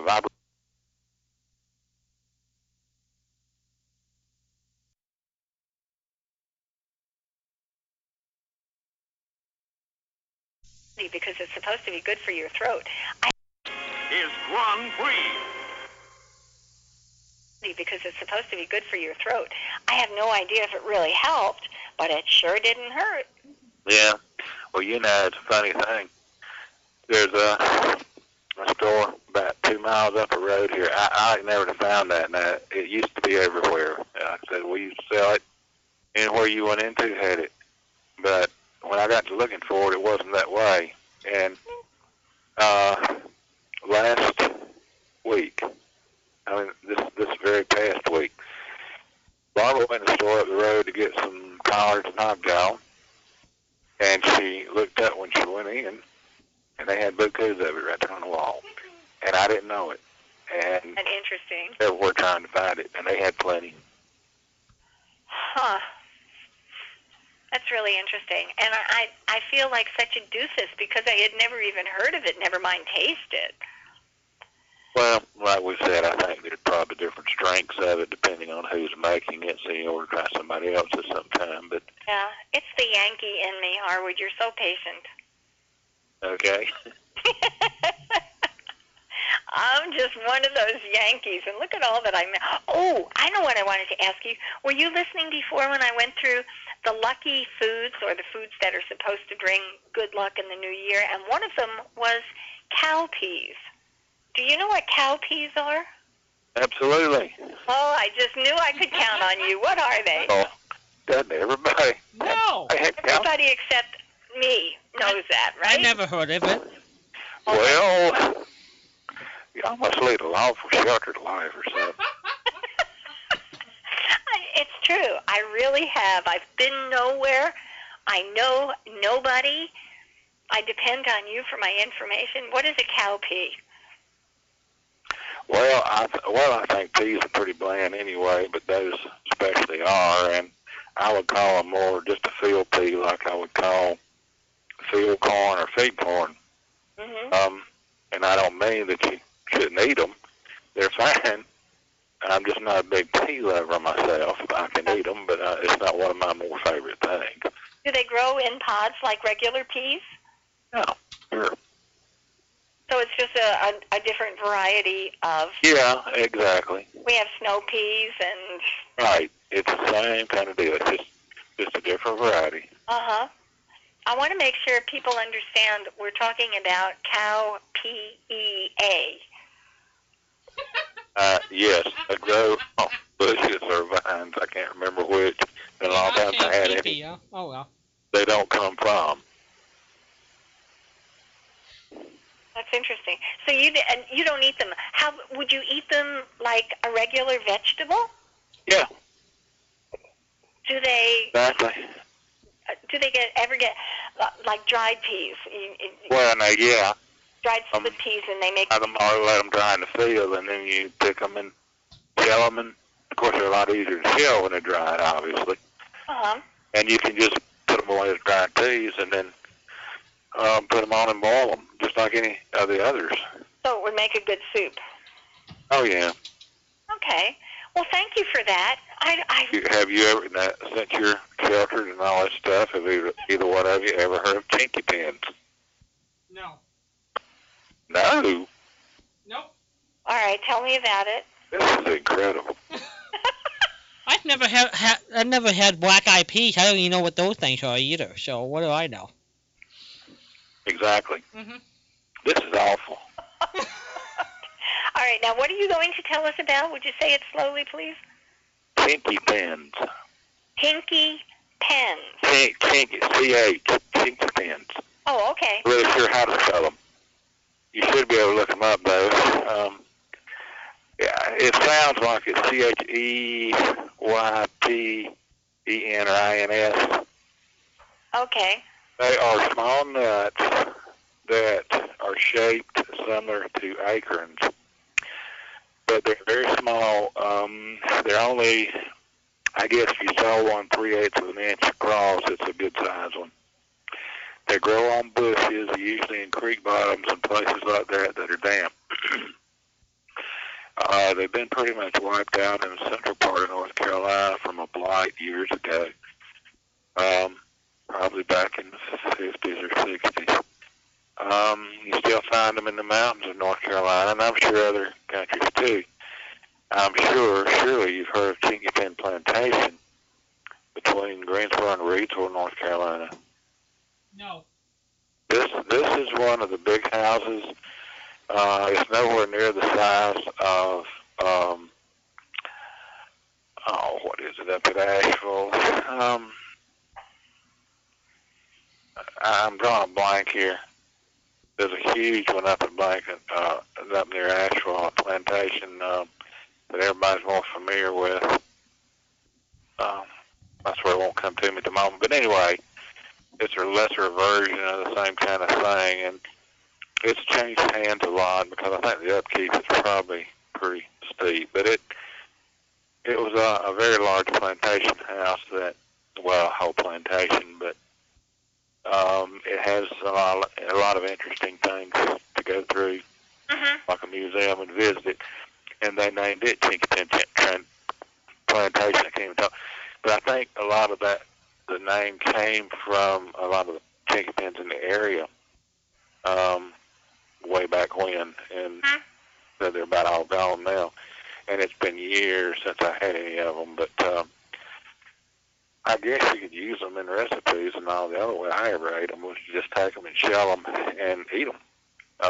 They had a fairly soft shell, but they just had the shape of an acorn. Okay. I'm sheltered again. I never had any. I'm going to think of some other things to expand all your knowledge. My horizons here, or my foods. I have to add, and I love food. I mean, it's not like I would have turned down something new. I like. If you like nuts, you would like Chinky Pin, or at least that's the way I see it. If you don't like nuts, then you probably wouldn't like them. Oh, I love nuts. I am nuts. Aren't we all? Just a little bit. It makes life interesting. Whether we admit it or not. Yeah, it's the ones who don't admit it who. Exactly. Yeah. You know, when you admit life is just a little crazy, then. And sassafras. Now, surely you've heard of that. Now, I've heard of sassafras. I have never had sassafras tea. What else? You know what it tastes like, though. No. Root beer. Sassafras does? Yes, ma'am. Wow. I've had sarsaparilla. Well, that's where it came. That is an early name for root beer. But it comes from Sassafras grows kind of like a small sapling. I've never seen a big sassafras tree. Uh-huh. The ones I've seen were probably, I don't know, 6 to 8 feet high, and I never saw one more than maybe 2 inches in diameter at the base. Mm-hmm. It does grow kind of like a tree more than I really wouldn't call it a bush, but. So do you use the leaves or the bark or a No, blossom? the bark off of the roots. Well, that poor tree. How does it survive? It doesn't. Well, I guess if you take all the roots, it doesn't. But I'll tell you one thing. When I was a teenager or a kid, we were out in the woods and found one. So we decided to get us some sassafras bark, the root bark, and make some sassafras tea. And it essentially turns out to be nothing but hot root beer, so to speak. Anyway, I got a whole heap more than tea out of that deal. I got covered up in poison ivy. Oh, no. So I never did that again. It was no fault of the sassafras. We just weren't paying attention to what was around it was the problem. Oh, my goodness. Oh, I had a lot more than my goodness to say about it. But with me, I can get poison ivy just by thinking about it. Wow. Once you had a really bad... That was something. You're right. Sassafras. Yeah, it's increased sensitivity. So was the tea good? Was it at least worth it? Not worth poison ivy. It wasn't worth what I went through to get it. I would be very, a whole lot more careful next time. Yeah. But it was just a different tasting tea. Huh. Now, your root beer, you get a lot of that now is synthetic, not the real thing. But it has a stronger taste than the tea we made. Mm-hmm. I think that's just from the fact that, it's more concentrated. To me, most tea is weak. At least that's the way I would describe it. Yeah. So it was about the same as any other tea. It was just a little different because I'd never had any that way before. So if I buy sassafras tea in the store, I'm going to get the real thing? You better read the label. I don't know because I've never had any like that. I would hope so. Okay. That's where the real thing comes from. Okay. Well, I like strong tea also. So I will make a pot of tea and just let it sit forever. And then I put it in the microwave to heat it up. Right. And then it's good. Well, there again, it's just some people put a lot of water in it until it all boils out of it or whatever. You can get it quite weak just by putting water in it. And I don't know, it's just not my thing. Now, I cannot drink black tea with no sugar in it. Now, that's why I want coffee, but I sure can't drink tea like that. I can do that. I like the orange, the constant comment and green tea and regular tea, and I don't use sugar. They're cool. I don't care for green. Fine the way they are. I want sugar in it now, like the British drink it with milk in it. I don't go for that. Yeah, and I like the British teas as well. They can be a little pricey sometimes, but when they're on sale, it's good stuff. Mhm. Okay, well, I will give sassafras tea a chance. I'm not going to buy a big box. I will buy a little box. You gotta wander around the woods till you find one and do your own. Just watch out for poison ivy. Does sassafras grow this far south? Oh, yes, I'm sure it does. Of course, I've never been that far south, so I maybe shouldn't say that, but I really think it does. But so I did know you where ever it grows and what it looks like and all that stuff. Did you ever taste alligator tail? No, never have. I'm one up on you. This is okay. Bet you.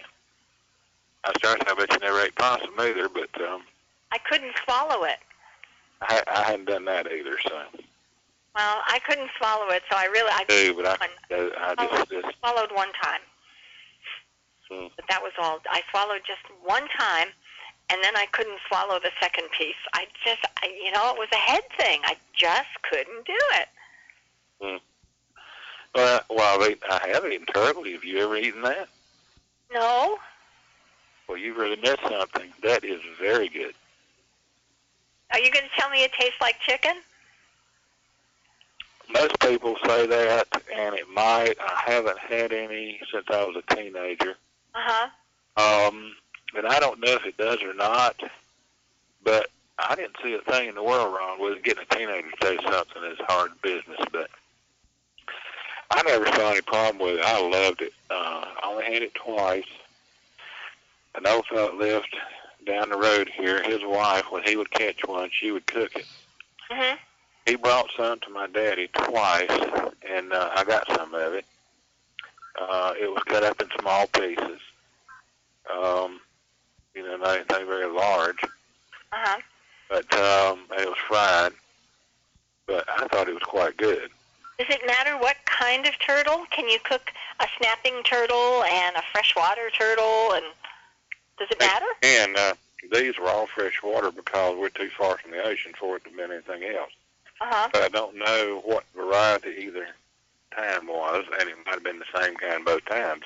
Yeah. Well, all the ocean turtles are protected now, so we would have to collect bail money if you got caught taking a sea turtle. Better eat fast or you won't get it. Say what? You better eat him fast or you won't get it. Get them home. They are big. Some of these turtles are 400 pounds. That's a lot of turtle. Yes, sir, that is a turtle. That is a lot of turtle. I watched... Most of these, I think, if he would catch were in the, 8 to 12 inch category. Mm-hmm. I don't know what they weighed. Yeah. On 8 to 12 inches, that's a pretty good-sized turtle. Well, yeah. I remember we used to catch terrapins. As a kid, now we didn't eat them. We just played with them and let them go. But when we had a garden, you could take a cantaloupe and break it open one night. And the next morning, if you looked around within 10 or 15 feet of that cantaloupe, you'd find a terrapin. They love them. But we just pick them, keep them a few days playing with them. And, yeah. How interesting. Well, you've got some really nifty stuff up there. I need to get out more, don't I? Yeah, I thought everybody had it. I never really thought about it being anything special. Well, Walden didn't have it, so I'm not the only one who hasn't been in the right places. And I know, but see, I still thought everybody had it. I didn't even know what cowpeas were. P-E-A-S, folks. Yes. we are maybe you really better study harder. Study harder, yeah. Well, I'm going to have to check some southern recipes. That would help. That would help. You like fried chicken? Absolutely. That's good stuff. Yes, ma'am. Yep. It's like slathering plaster on the arteries. But if we stopped eating everything that wasn't good for us, we'd starve. Yeah, it's like I said a few weeks ago, you get tired of eating old tires.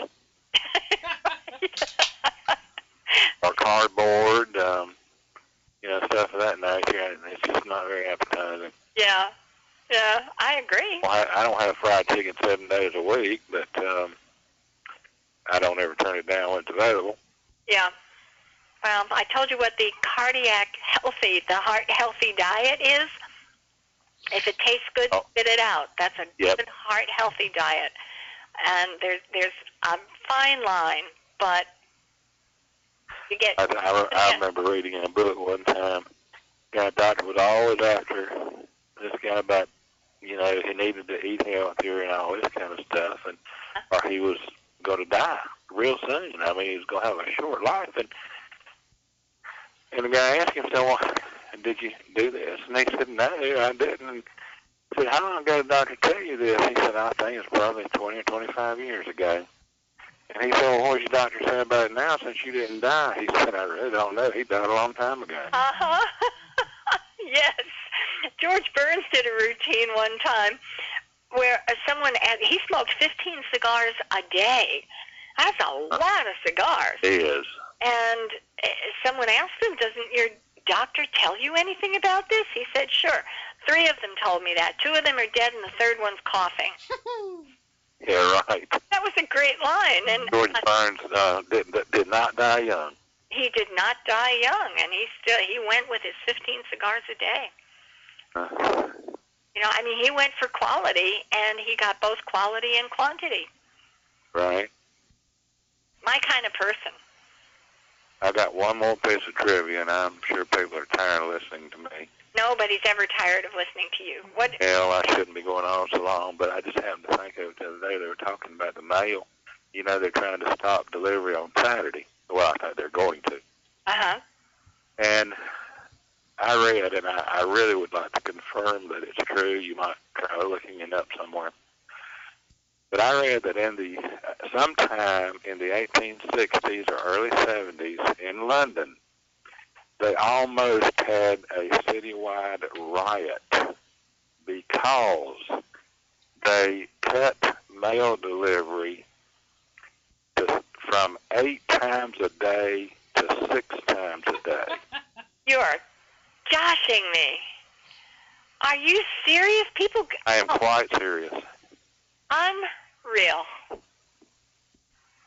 And now they don't want to deliver on Saturday. And now they don't want to deliver on Saturday.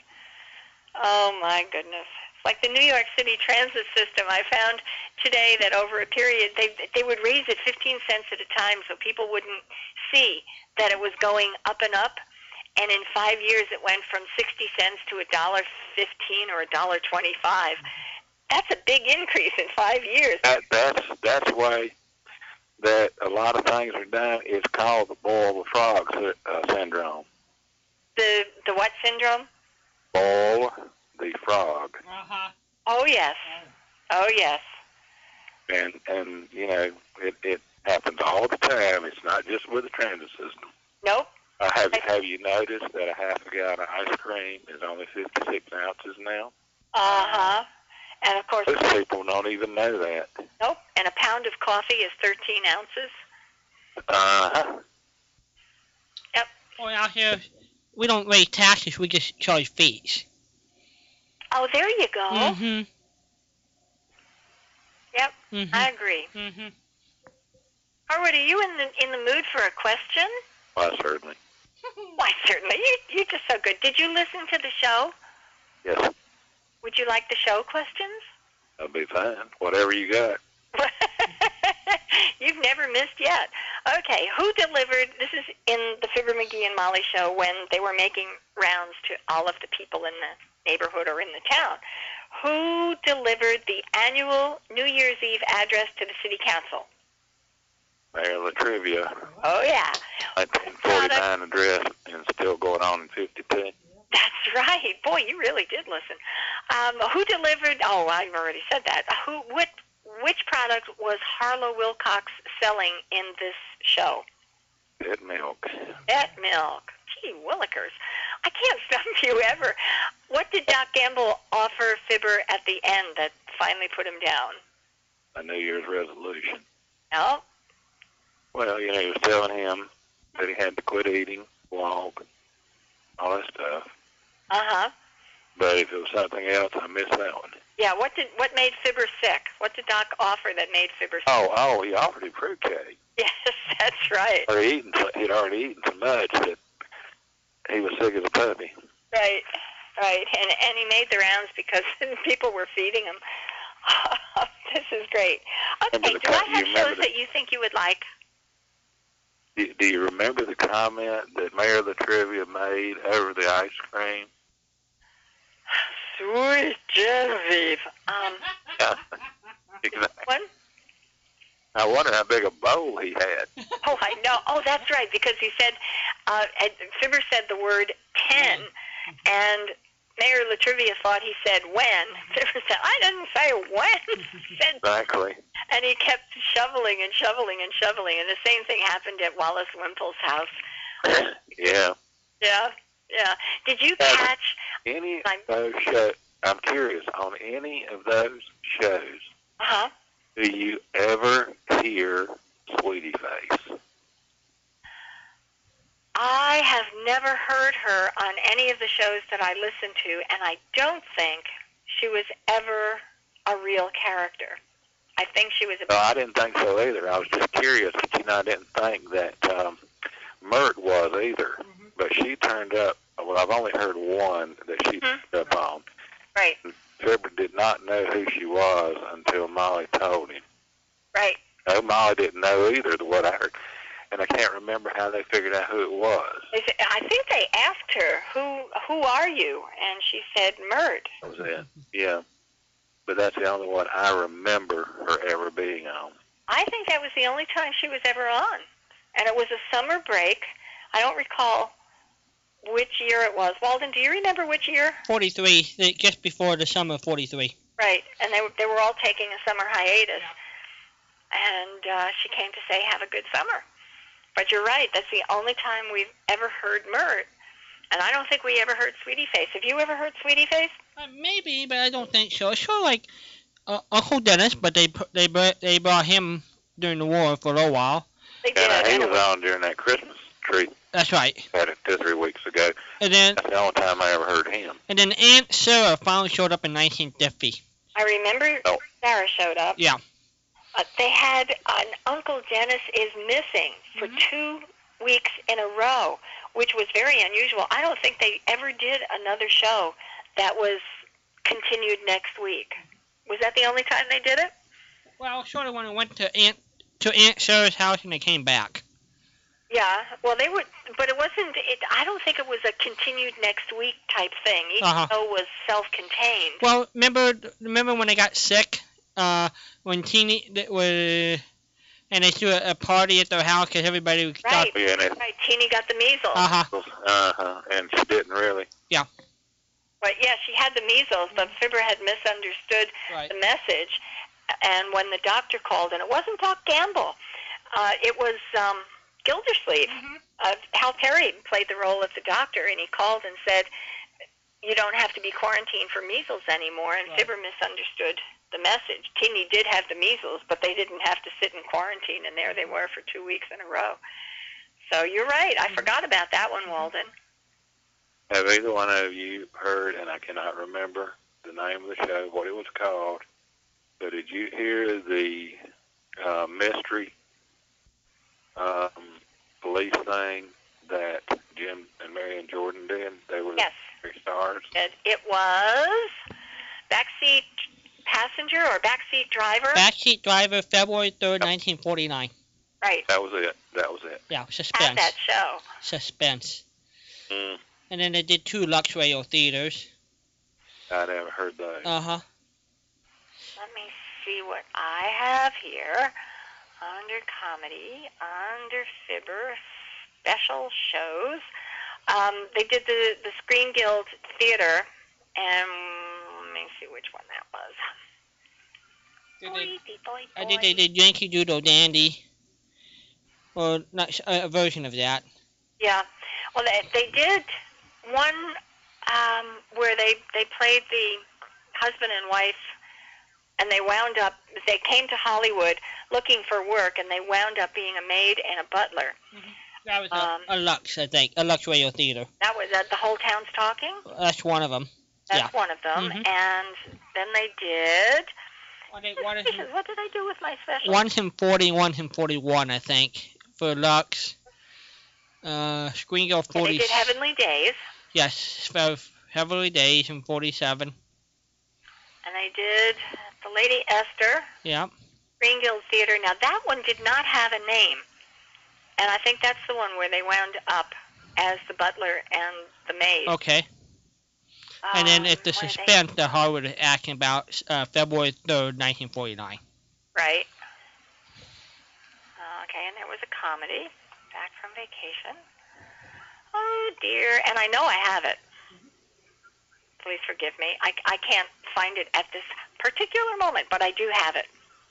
And it was Backseat Passenger, and it was a suspense. And when I first heard it, I thought they were going to break into a comedy routine. I did not realize that it was a serious drama. It was the only drama I ever heard them in. Did they do another drama ever? Well, that one Lux Radio Theater, one that they thought he was a killer. Uh-huh. And that was sort of a drama. Well, it was, and that's the only one that I heard, ever. But that one Lux Radio Theater and that one Suspense. The Suspense was the only one that I recall as a drama. Uh-huh. The Lux Radio Theater, all the others were comedies. The Whole Town's Talking, Heavenly Days. I think they did two Lux, and it's the other one I'm thinking of. There's a Screen Guild Theater that was a comedy, but that didn't have a name. No. And Lady Esther, I don't have a title on that one either. So I have to go out looking for titles. But I know Backseat Driver was one of them. Let's see. Driver. No, Backseat Passenger? Backseat Driver is the Suspense. Okay. 2/3/49. All right, let's see here. Don't forget the driver. That was funny. Dinah and the Truck Driver. No. Let me try Passenger. I may have mistitled it. Passenger Pigeon. Passenger. Burn his Passenger Pigeon. Well, you might look under the Suspense. If you can find the list of shows there, you might find it. I know I set one aside. Crisis the Passenger. That's not it. Passenger. Second class. Passenger to Valley. Gee, willikers. I don't think I have my suspense shows loaded. Hold on, let me see. Good. That sounds good.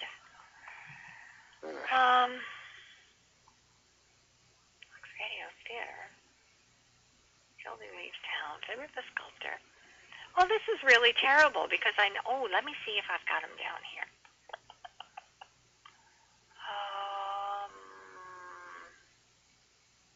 Unusual. I want unusual shows. I have. Here we go. Okay, let's see. Unusual and Little Herd. Jack Benny, Jack Webb, Freeze, Fibber McGee and Molly. Fibber Looks Happy. That's not it. Aunt Jemima, P. Kelly's Blues. I don't even have it in my special file.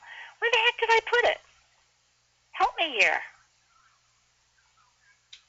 Nobody has any suggestions about where I might have put it. I don't have suspense. I'm going to go look at my luck question, because I know there are two Luxes, so I'll be right back. I'm going to go over and look at that part of the room.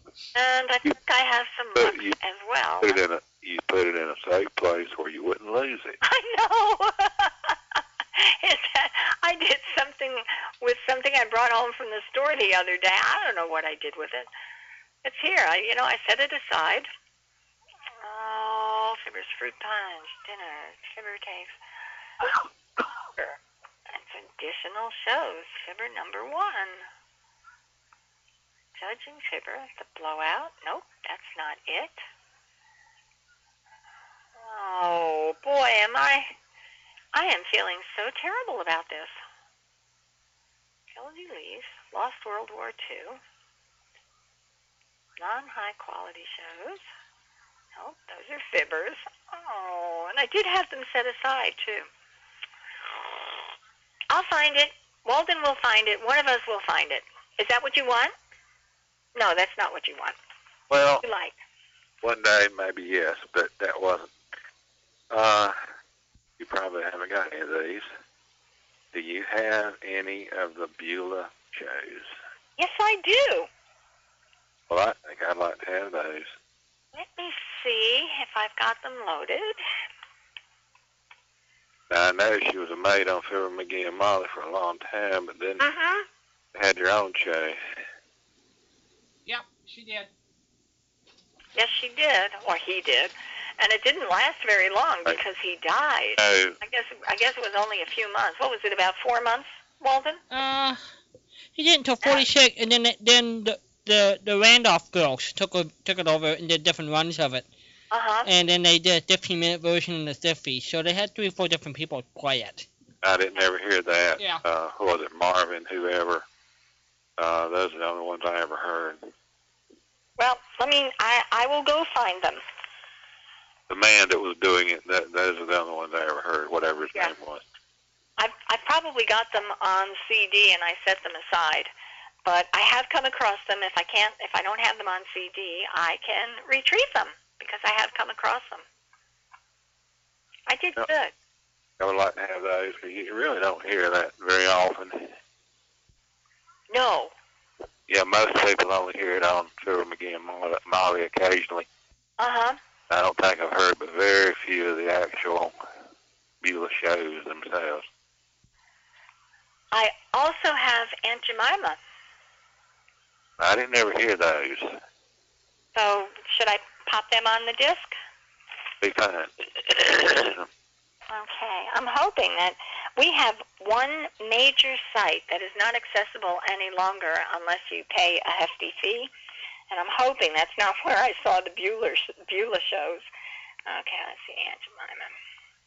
The Aunt Jemima shows are almost exclusively advertising, although there is some variety. There's a lot of singing, choir and chorus singing, and then the rest of it is advertising Aunt Jemima pancake mix. I know when I was a kid, man, there was every kind of Aunt Jemima this and that you can imagine on the store shelf.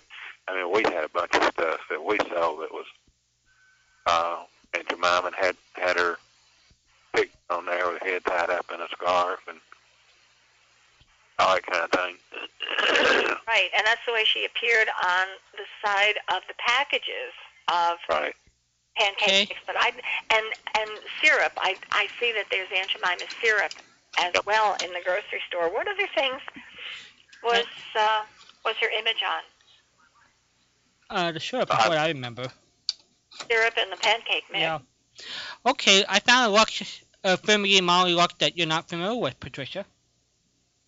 What? April 8th, 1940. Here we go. Greetings from Hollywood, ladies and gentlemen. Certain elements just naturally belong together.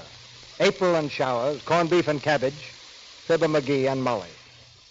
For several years, the irresistible Mr. McGee and the immovable Molly have been helping make this a more cheerful world, and their weekly broadcast has become a national habit. Tonight, for the first time, they assume the mantle and buskin of the actor in legitimate drama, more or less legitimate, and star for us in the play Mama Loves Papa. The combination of Fibber McGee and Molly and the Lux Radio Theater is a brand new one, but as natural as the team of Lux Toilet Soap and a lovely lady. Fibber and Molly are standard entertainment wherever there's a radio in a living room. Lux Toilet Soap is a standard wherever women are interested in how they look, and that, well, covers a lot of ground. The chief problem we faced in arranging this production was persuading Fibber that he was an actor. After a long argument in my office, I finally had to threaten to play the part myself. For the public's sake, he gave in. And after a week's rehearsal, I can really salute Fibber and Molly as two great troopers who deserve the stars on their dressing room doors. There's something genuinely American about their humor, something in the grand old tradition of Mark Twain, and all those who taught us how to laugh at ourselves. Mama Loves Papa takes Fibber and Molly into new territory when Fibber, as Wilbur Todd, quite accidentally, gets involved in politics. As Mrs. Todd, Molly is still his chief counselor and does her part to get him out of trouble after she's gotten him in. Our part at the moment is to see that the curtain goes up right away on the first act of Mama Loves Papa, starring Fibber McGee as Wilbur Todd and Molly as Jessie Todd. And there you go, Patricia.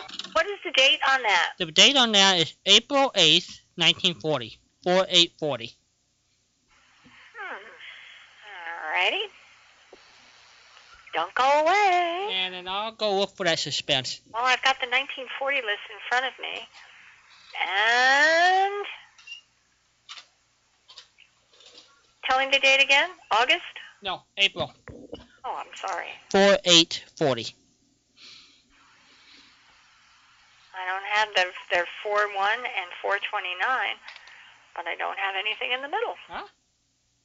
How about that? How about that? Okay. And Lux was, you telling me Lux was the show where the backseat passenger or backseat driver? No. That was Suspense. No, it's suspense. Oh, that was Suspense. Silly me. And question where we can go, Patricia? Go to Jerry Henniger's site.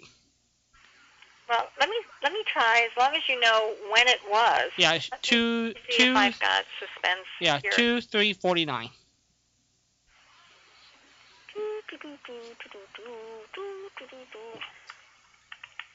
See, you guys do homework.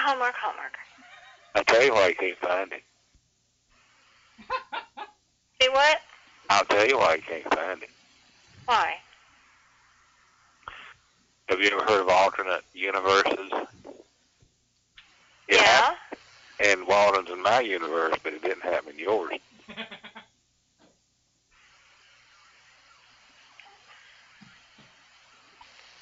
believe she's heard of alternate universes.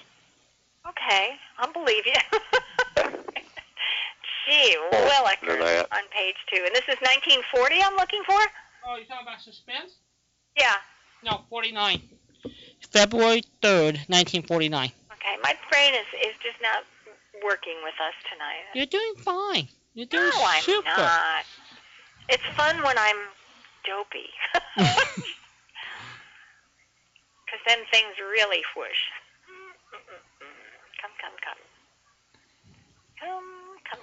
Come. Dum dum dum dum. Da, da, da, da. 49. Okay, what is the date, please? February. So we're at 2. Yeah.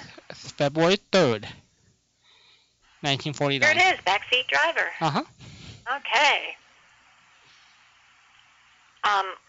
We have it. It's down now. Does anybody want it?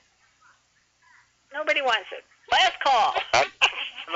Okay, I will find the Beulah show, and if I Put it on with that. I'll let you know, and we'll find something else. All right? Okay. This is good? And I can't figure out what, but if you don't find the Beulah shows, I'll think of something later, and we'll do it later. You'll think of something. You come up with interesting assignments as well. You and Fred and Ralph. You're a pair. Nope, you're a triplet. Beulah, here we go. Let me see. 24 episodes of Beulah. We're cool. You've got Beulah. 24 episodes of Beulah. That's fine. All right. Did I do good or what? You done it. Very. I'm collecting my gold stars tonight. It's okay if you tell me I'm wonderful. Well, certainly. Except I didn't know what cowpeas are. P-E-A-S, everybody. After I kept saying it out loud, I thought, this doesn't sound right. They do not go with cow pies. They do not go with cow pies, and they do not go with the rest of the stuff either. Right. Can you tell me where the name came from? Don't ask me. I have no idea. Is it a food that you would feed cattle or livestock? Well, see, that's what I would think. That, it's like what I call feed corn. Uh-huh. That was corn back before they had these new sweet corns like the Silver Queen and stuff like that. Uh-huh. There's a lot of others. I think some even have a higher sugar content than Silver Queen, but it was back before they had, they're not exactly designer vegetable or designer corns, but, it was the same idea. Mm-hmm. Where they were bred for specific things. And corn, really, I like corn, and I liked it then because I didn't know any better. I don't care for it now, that type corn. but I will still eat it. But it doesn't have the sweet taste and all. And I think the cowpeas probably was the same kind of deal because, I mean, you know, we used to feed what we call fodder, or fodder, depending on where you are. That was just the stalks and the leaves and all, from corn stalks and leaves. And I'm sure that people fed pea vines the same way. I mean, you fed whatever you had to whatever stock you had. And was there enough nourishment in the, I guess they're really waste products with the stalks and the vines and things that were left over from the harvest? Was there enough nourishment for the cattle in that?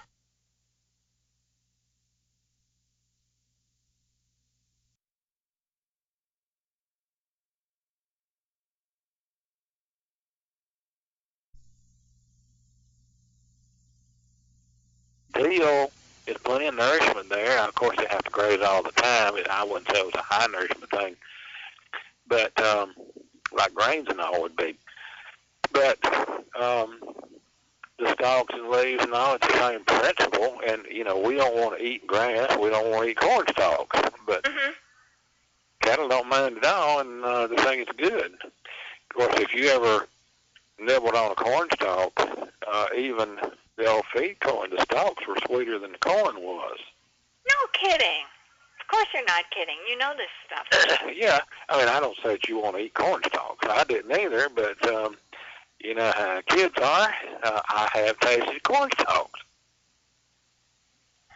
And it's sweet. Just out of the field, they were sweeter than the corn was. It's amazing. Why?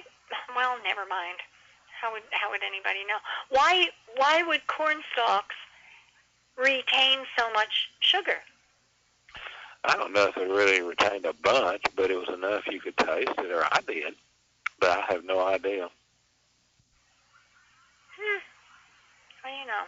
But you know, like sugar cane and in South Carolina, what they call ribbon cane looked like a corn stalk. And I think it was more of a purple color. But now you talking about sweet. You could cut off a chunk of that, and you'd usually peel the outer hull off of it and eat the core. And that stuff was extremely sweet. But I mean, it was grown just to make sugar, even what they call ribbon cane. I think it was a form of sugar cane, some kind. But it looked like corn stalk to me. It just wasn't green. Harmon, I need to get out more. Yeah, probably. I'm deprived. Yeah, I think you've come from a less enlightened part of the world. It was a survive world. It was a survival. Okay. Yeah. Well, maybe not. That's kind of an exaggeration. Well, I'll try to think of other things in the future too. Okay, just expand your horizon. You be kind to me, okay? Absolutely. All right. Thank you. I'll get some Beulah out to you. I do appreciate that. My pleasure. Y'all have a nice week or whatever until we meet again. All right. Okay. Thanks, Harwood. You have a great day and Happy New Year. You too. Thanks. Bye-bye. Bye-bye. Bye. We are here. Belt buckles, transmission keys, and firearms. What an interesting collection of collections. Howard definitely is eclectic. Yes. He well, what's around him is eclectic. Yeah, he knows stuff. Yes, he does. Yeah. Stuff is such a good word. Oh, yeah. He knows stuff. Terrific. He's a great spokesperson for all that stuff. He knows it all, and he can explain it all terrifically. No kidding. Yeah. Wow. Yeah. I learn something every time he calls in. I agree. It's an education. I know what cowpeas, P-E-A-S, are. That's a different than PP? That's now Walden. Ah, okay. At a grip here. Ah. I do have one other thing to tell you. One other January 1st item. What's that, my dear? U.S. income tax went into effect on January 1st, 1862. Huh. Never knew that. Well, now you know it. Now it was I know. 3% on income above $600 and 5% on income above $10,000. Now, I have some questions about the following statement, but these are the statements that were attached to that little piece of information. Mm-hmm. It says, the Commissioner of Revenue stated, quote, the people of this country have accepted it with cheerfulness to meet a temporary exigency. I always have trouble with that. And it has excited no serious complaint in its administration, meaning the introduction of taxes. Yeah. However, although the people cheerfully accepted the tax, compliance was not high. Figures released after the Civil War indicated that 276,661 people actually filed tax returns in 1870. That was the year of the highest tax returns ever filed. Mm-hmm. And the country's population was approximately 38 million. So there was a little discrepancy. I don't know how they tracked that or backtracked to people. I listened to an Amos and Andy show today. Mm-hmm. Oh, gosh, I'll have to go back and look at the date. Oh, wait a minute. I have the date right here. Don't go away. Don't go away. We are here. I'm here. Patricia's here. Patricia's here. Got Patui. Oh, I know it's here. Extra credit. Where is extra credit? Extra credit. Hold on. Extra credit. Extra credit. The heck happened to extra credit? Oh, gosh. Okay. Well, I guess I'll have to do it next week.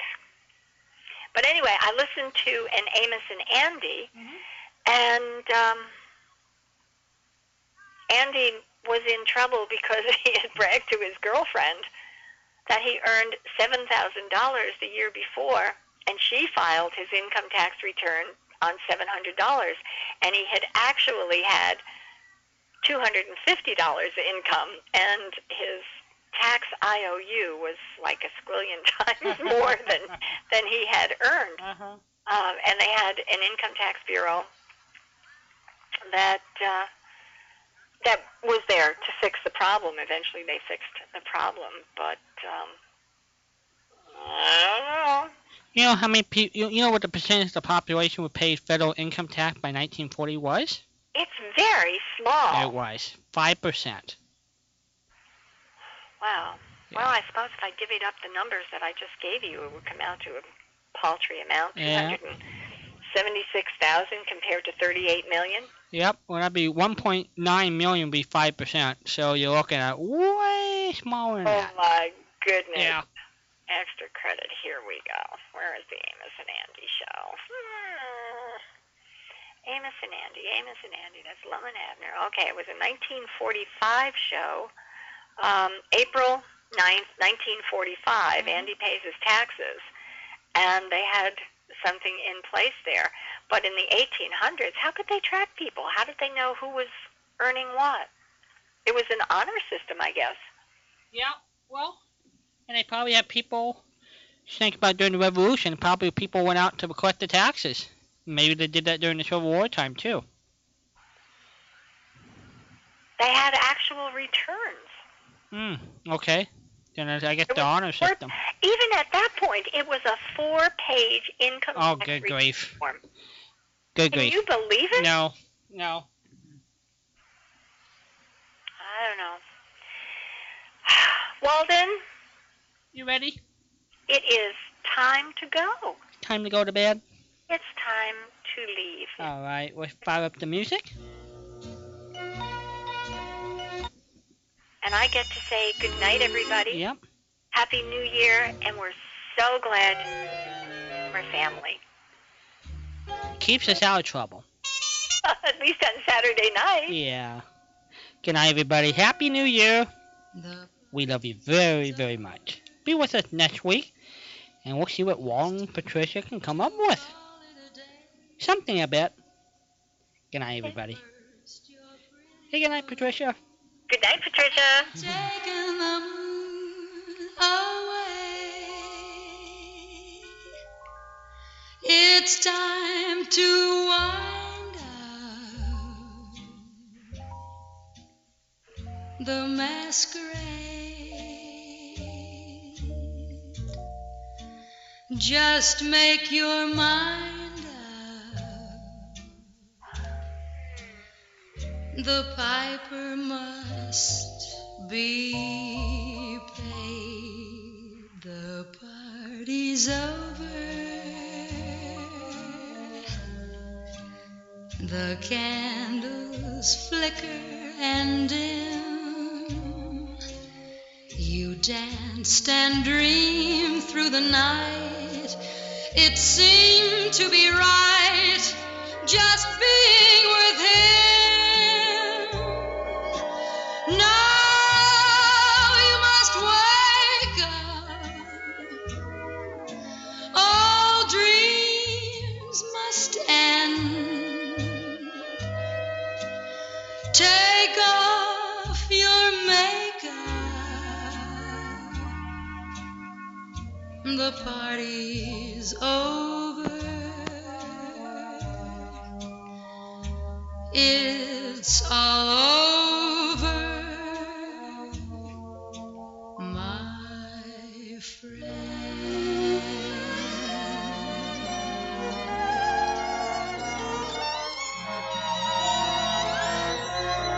Now you must wake up. All dreams must end. Take off your makeup. The party's over. It's all over,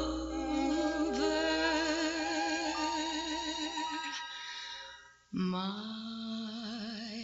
friend.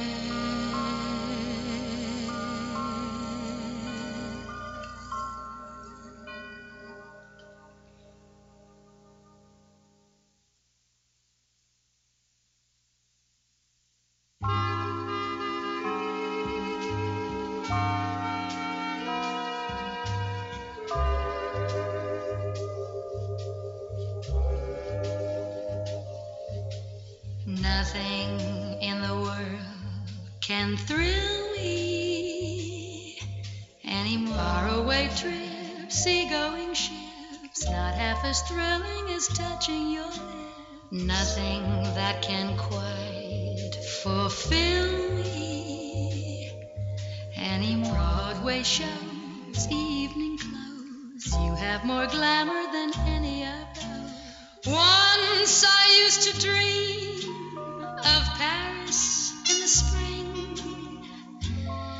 the fun it would be. Now I can see that's not for me. Nothing in the world excites me. An opening night championship fight, not as exciting as holding you tight. Nothing that I do ignites me. And starry skies, 4th of July's don't have the sparkle I see in your eyes. Don't know what to say, don't mean to be blasé, but darling, it's true, there's nothing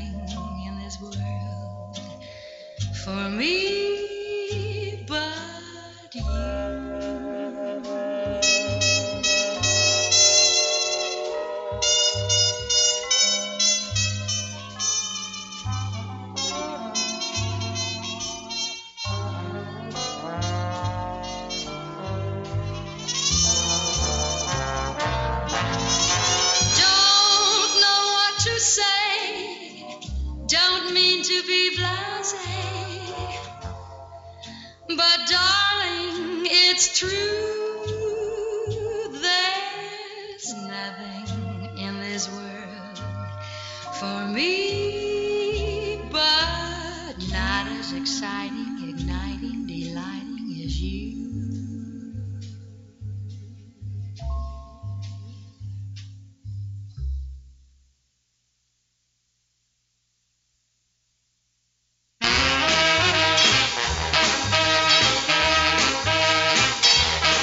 You only kissed me once and I fell for you the very first time.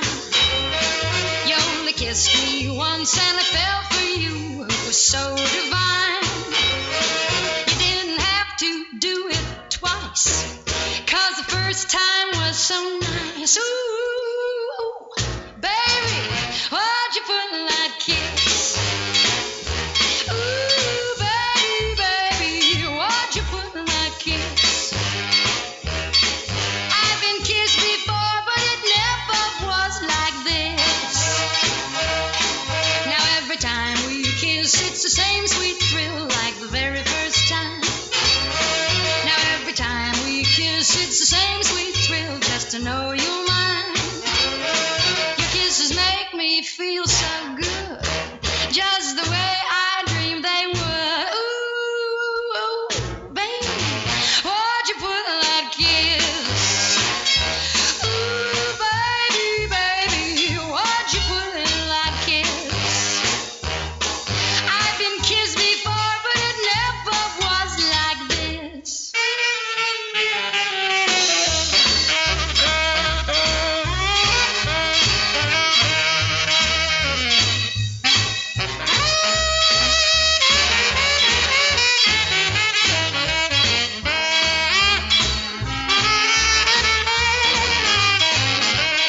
So kiss me 1 time, 2 times, 3 times, 4, 5 times, 6 times, 7 times more, 8 times, 9 times, make it 10, then baby, start over again.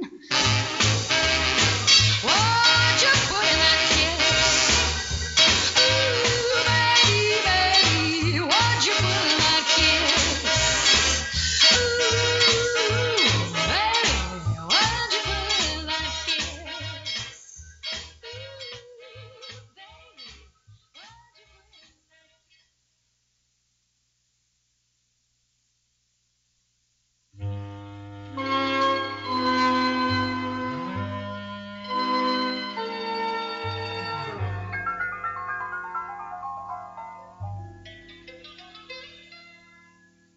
The man who invented love must have been thinking of somebody else.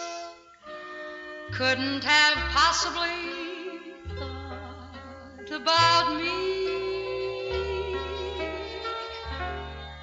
Could he?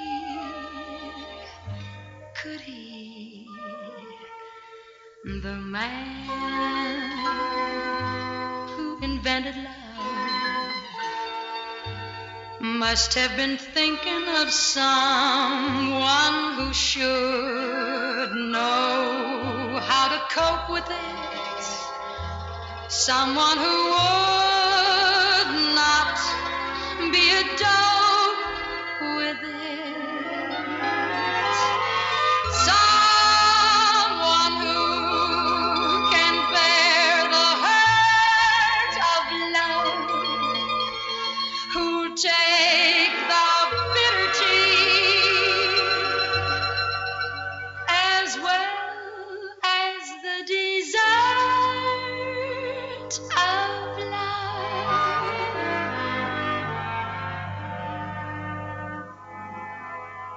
Yes, the man who invented love must have been thinking of some other girl. But why can't that girl be me? Why can't that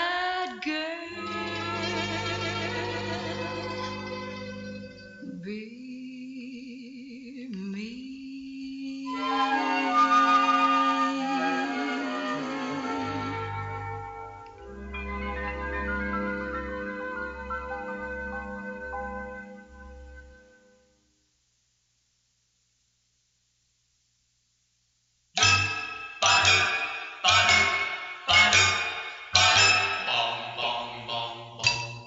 12 o'clock tonight.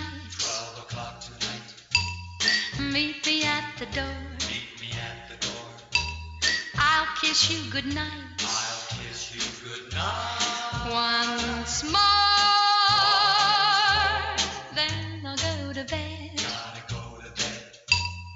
Busy day ahead. Busy day ahead. But I know instead. But I know instead. I'll walk the floor.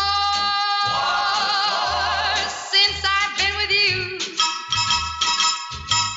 can't concentrate. Wanna stay up late. Baby, I'll wait for you. Then I'll hold you tight. Then I'll hold you tight. Till the sun is bright. Till the sun is bright. Meet me at the door. For sure. At 12 o'clock tonight. 12 o'clock tonight. 12 o'clock tonight. Middle of the night. Not a soul in sight to interfere with our love. Teacher may scold, Mama may call, but if we're quiet down in the hall, I'll be hugging you tight. I'll be hugging you tight. 12 o'clock tonight. Bong, bong, bong, bong. 12 o'clock tonight. Ding, ding, ding, ding. 12 o'clock tonight. Dang, dang, dang, dang. 12 o'clock tonight.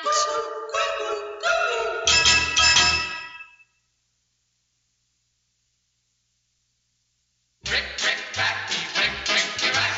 Rick, rick, racky, rick, ricky, rack. Rick, rick, racky, rick, ricky, rack. Rick, rick, rickety, rack. I love that rickety, rackety rendezvous. Oh, rickety, rackety rendezvous.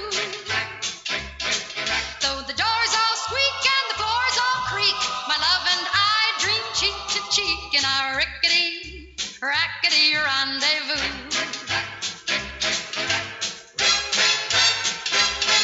By the railroad track, there's a tumbling shack, bursting at the seams. Though it's not a palace, it's our castle of dreams. I love that rickety, rackety rendezvous. Oh, rickety, rackety rendezvous. There's a rickety miss, got a rackety kiss. Oh, what a rickety, rackety bliss in our rickety, rackety rendezvous. Oh, no, nobody has all the fun we do. And the day they play our wedding tune, that's the place we'll spend our honeymoon in our rickety, rackety rendezvous. In our rickety, rickety, rackety rendezvous.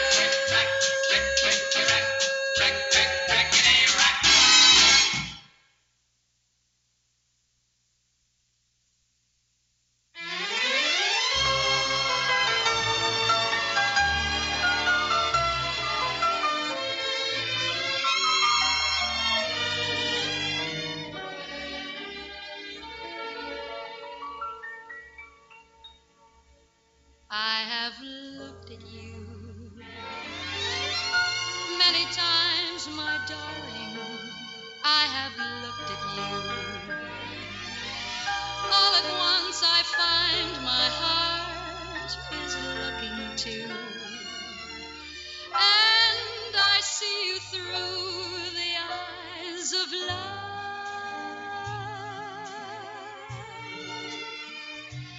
When you touch my hand, miracles occur, and I'm in wonderland.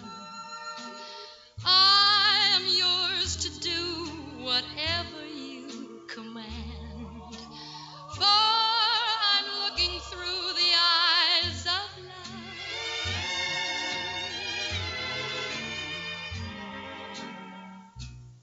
love is blind, save fools who think they're wise, till they see the world through a lover's eyes. Though this earth may change, though the oceans overflow each mountain range, though familiar things we know grow wild and strange, there Expected lines of beauty aids and a Rexall exclusive. We have Caranome in delightful gift sets for as low as $2. And most of us Rex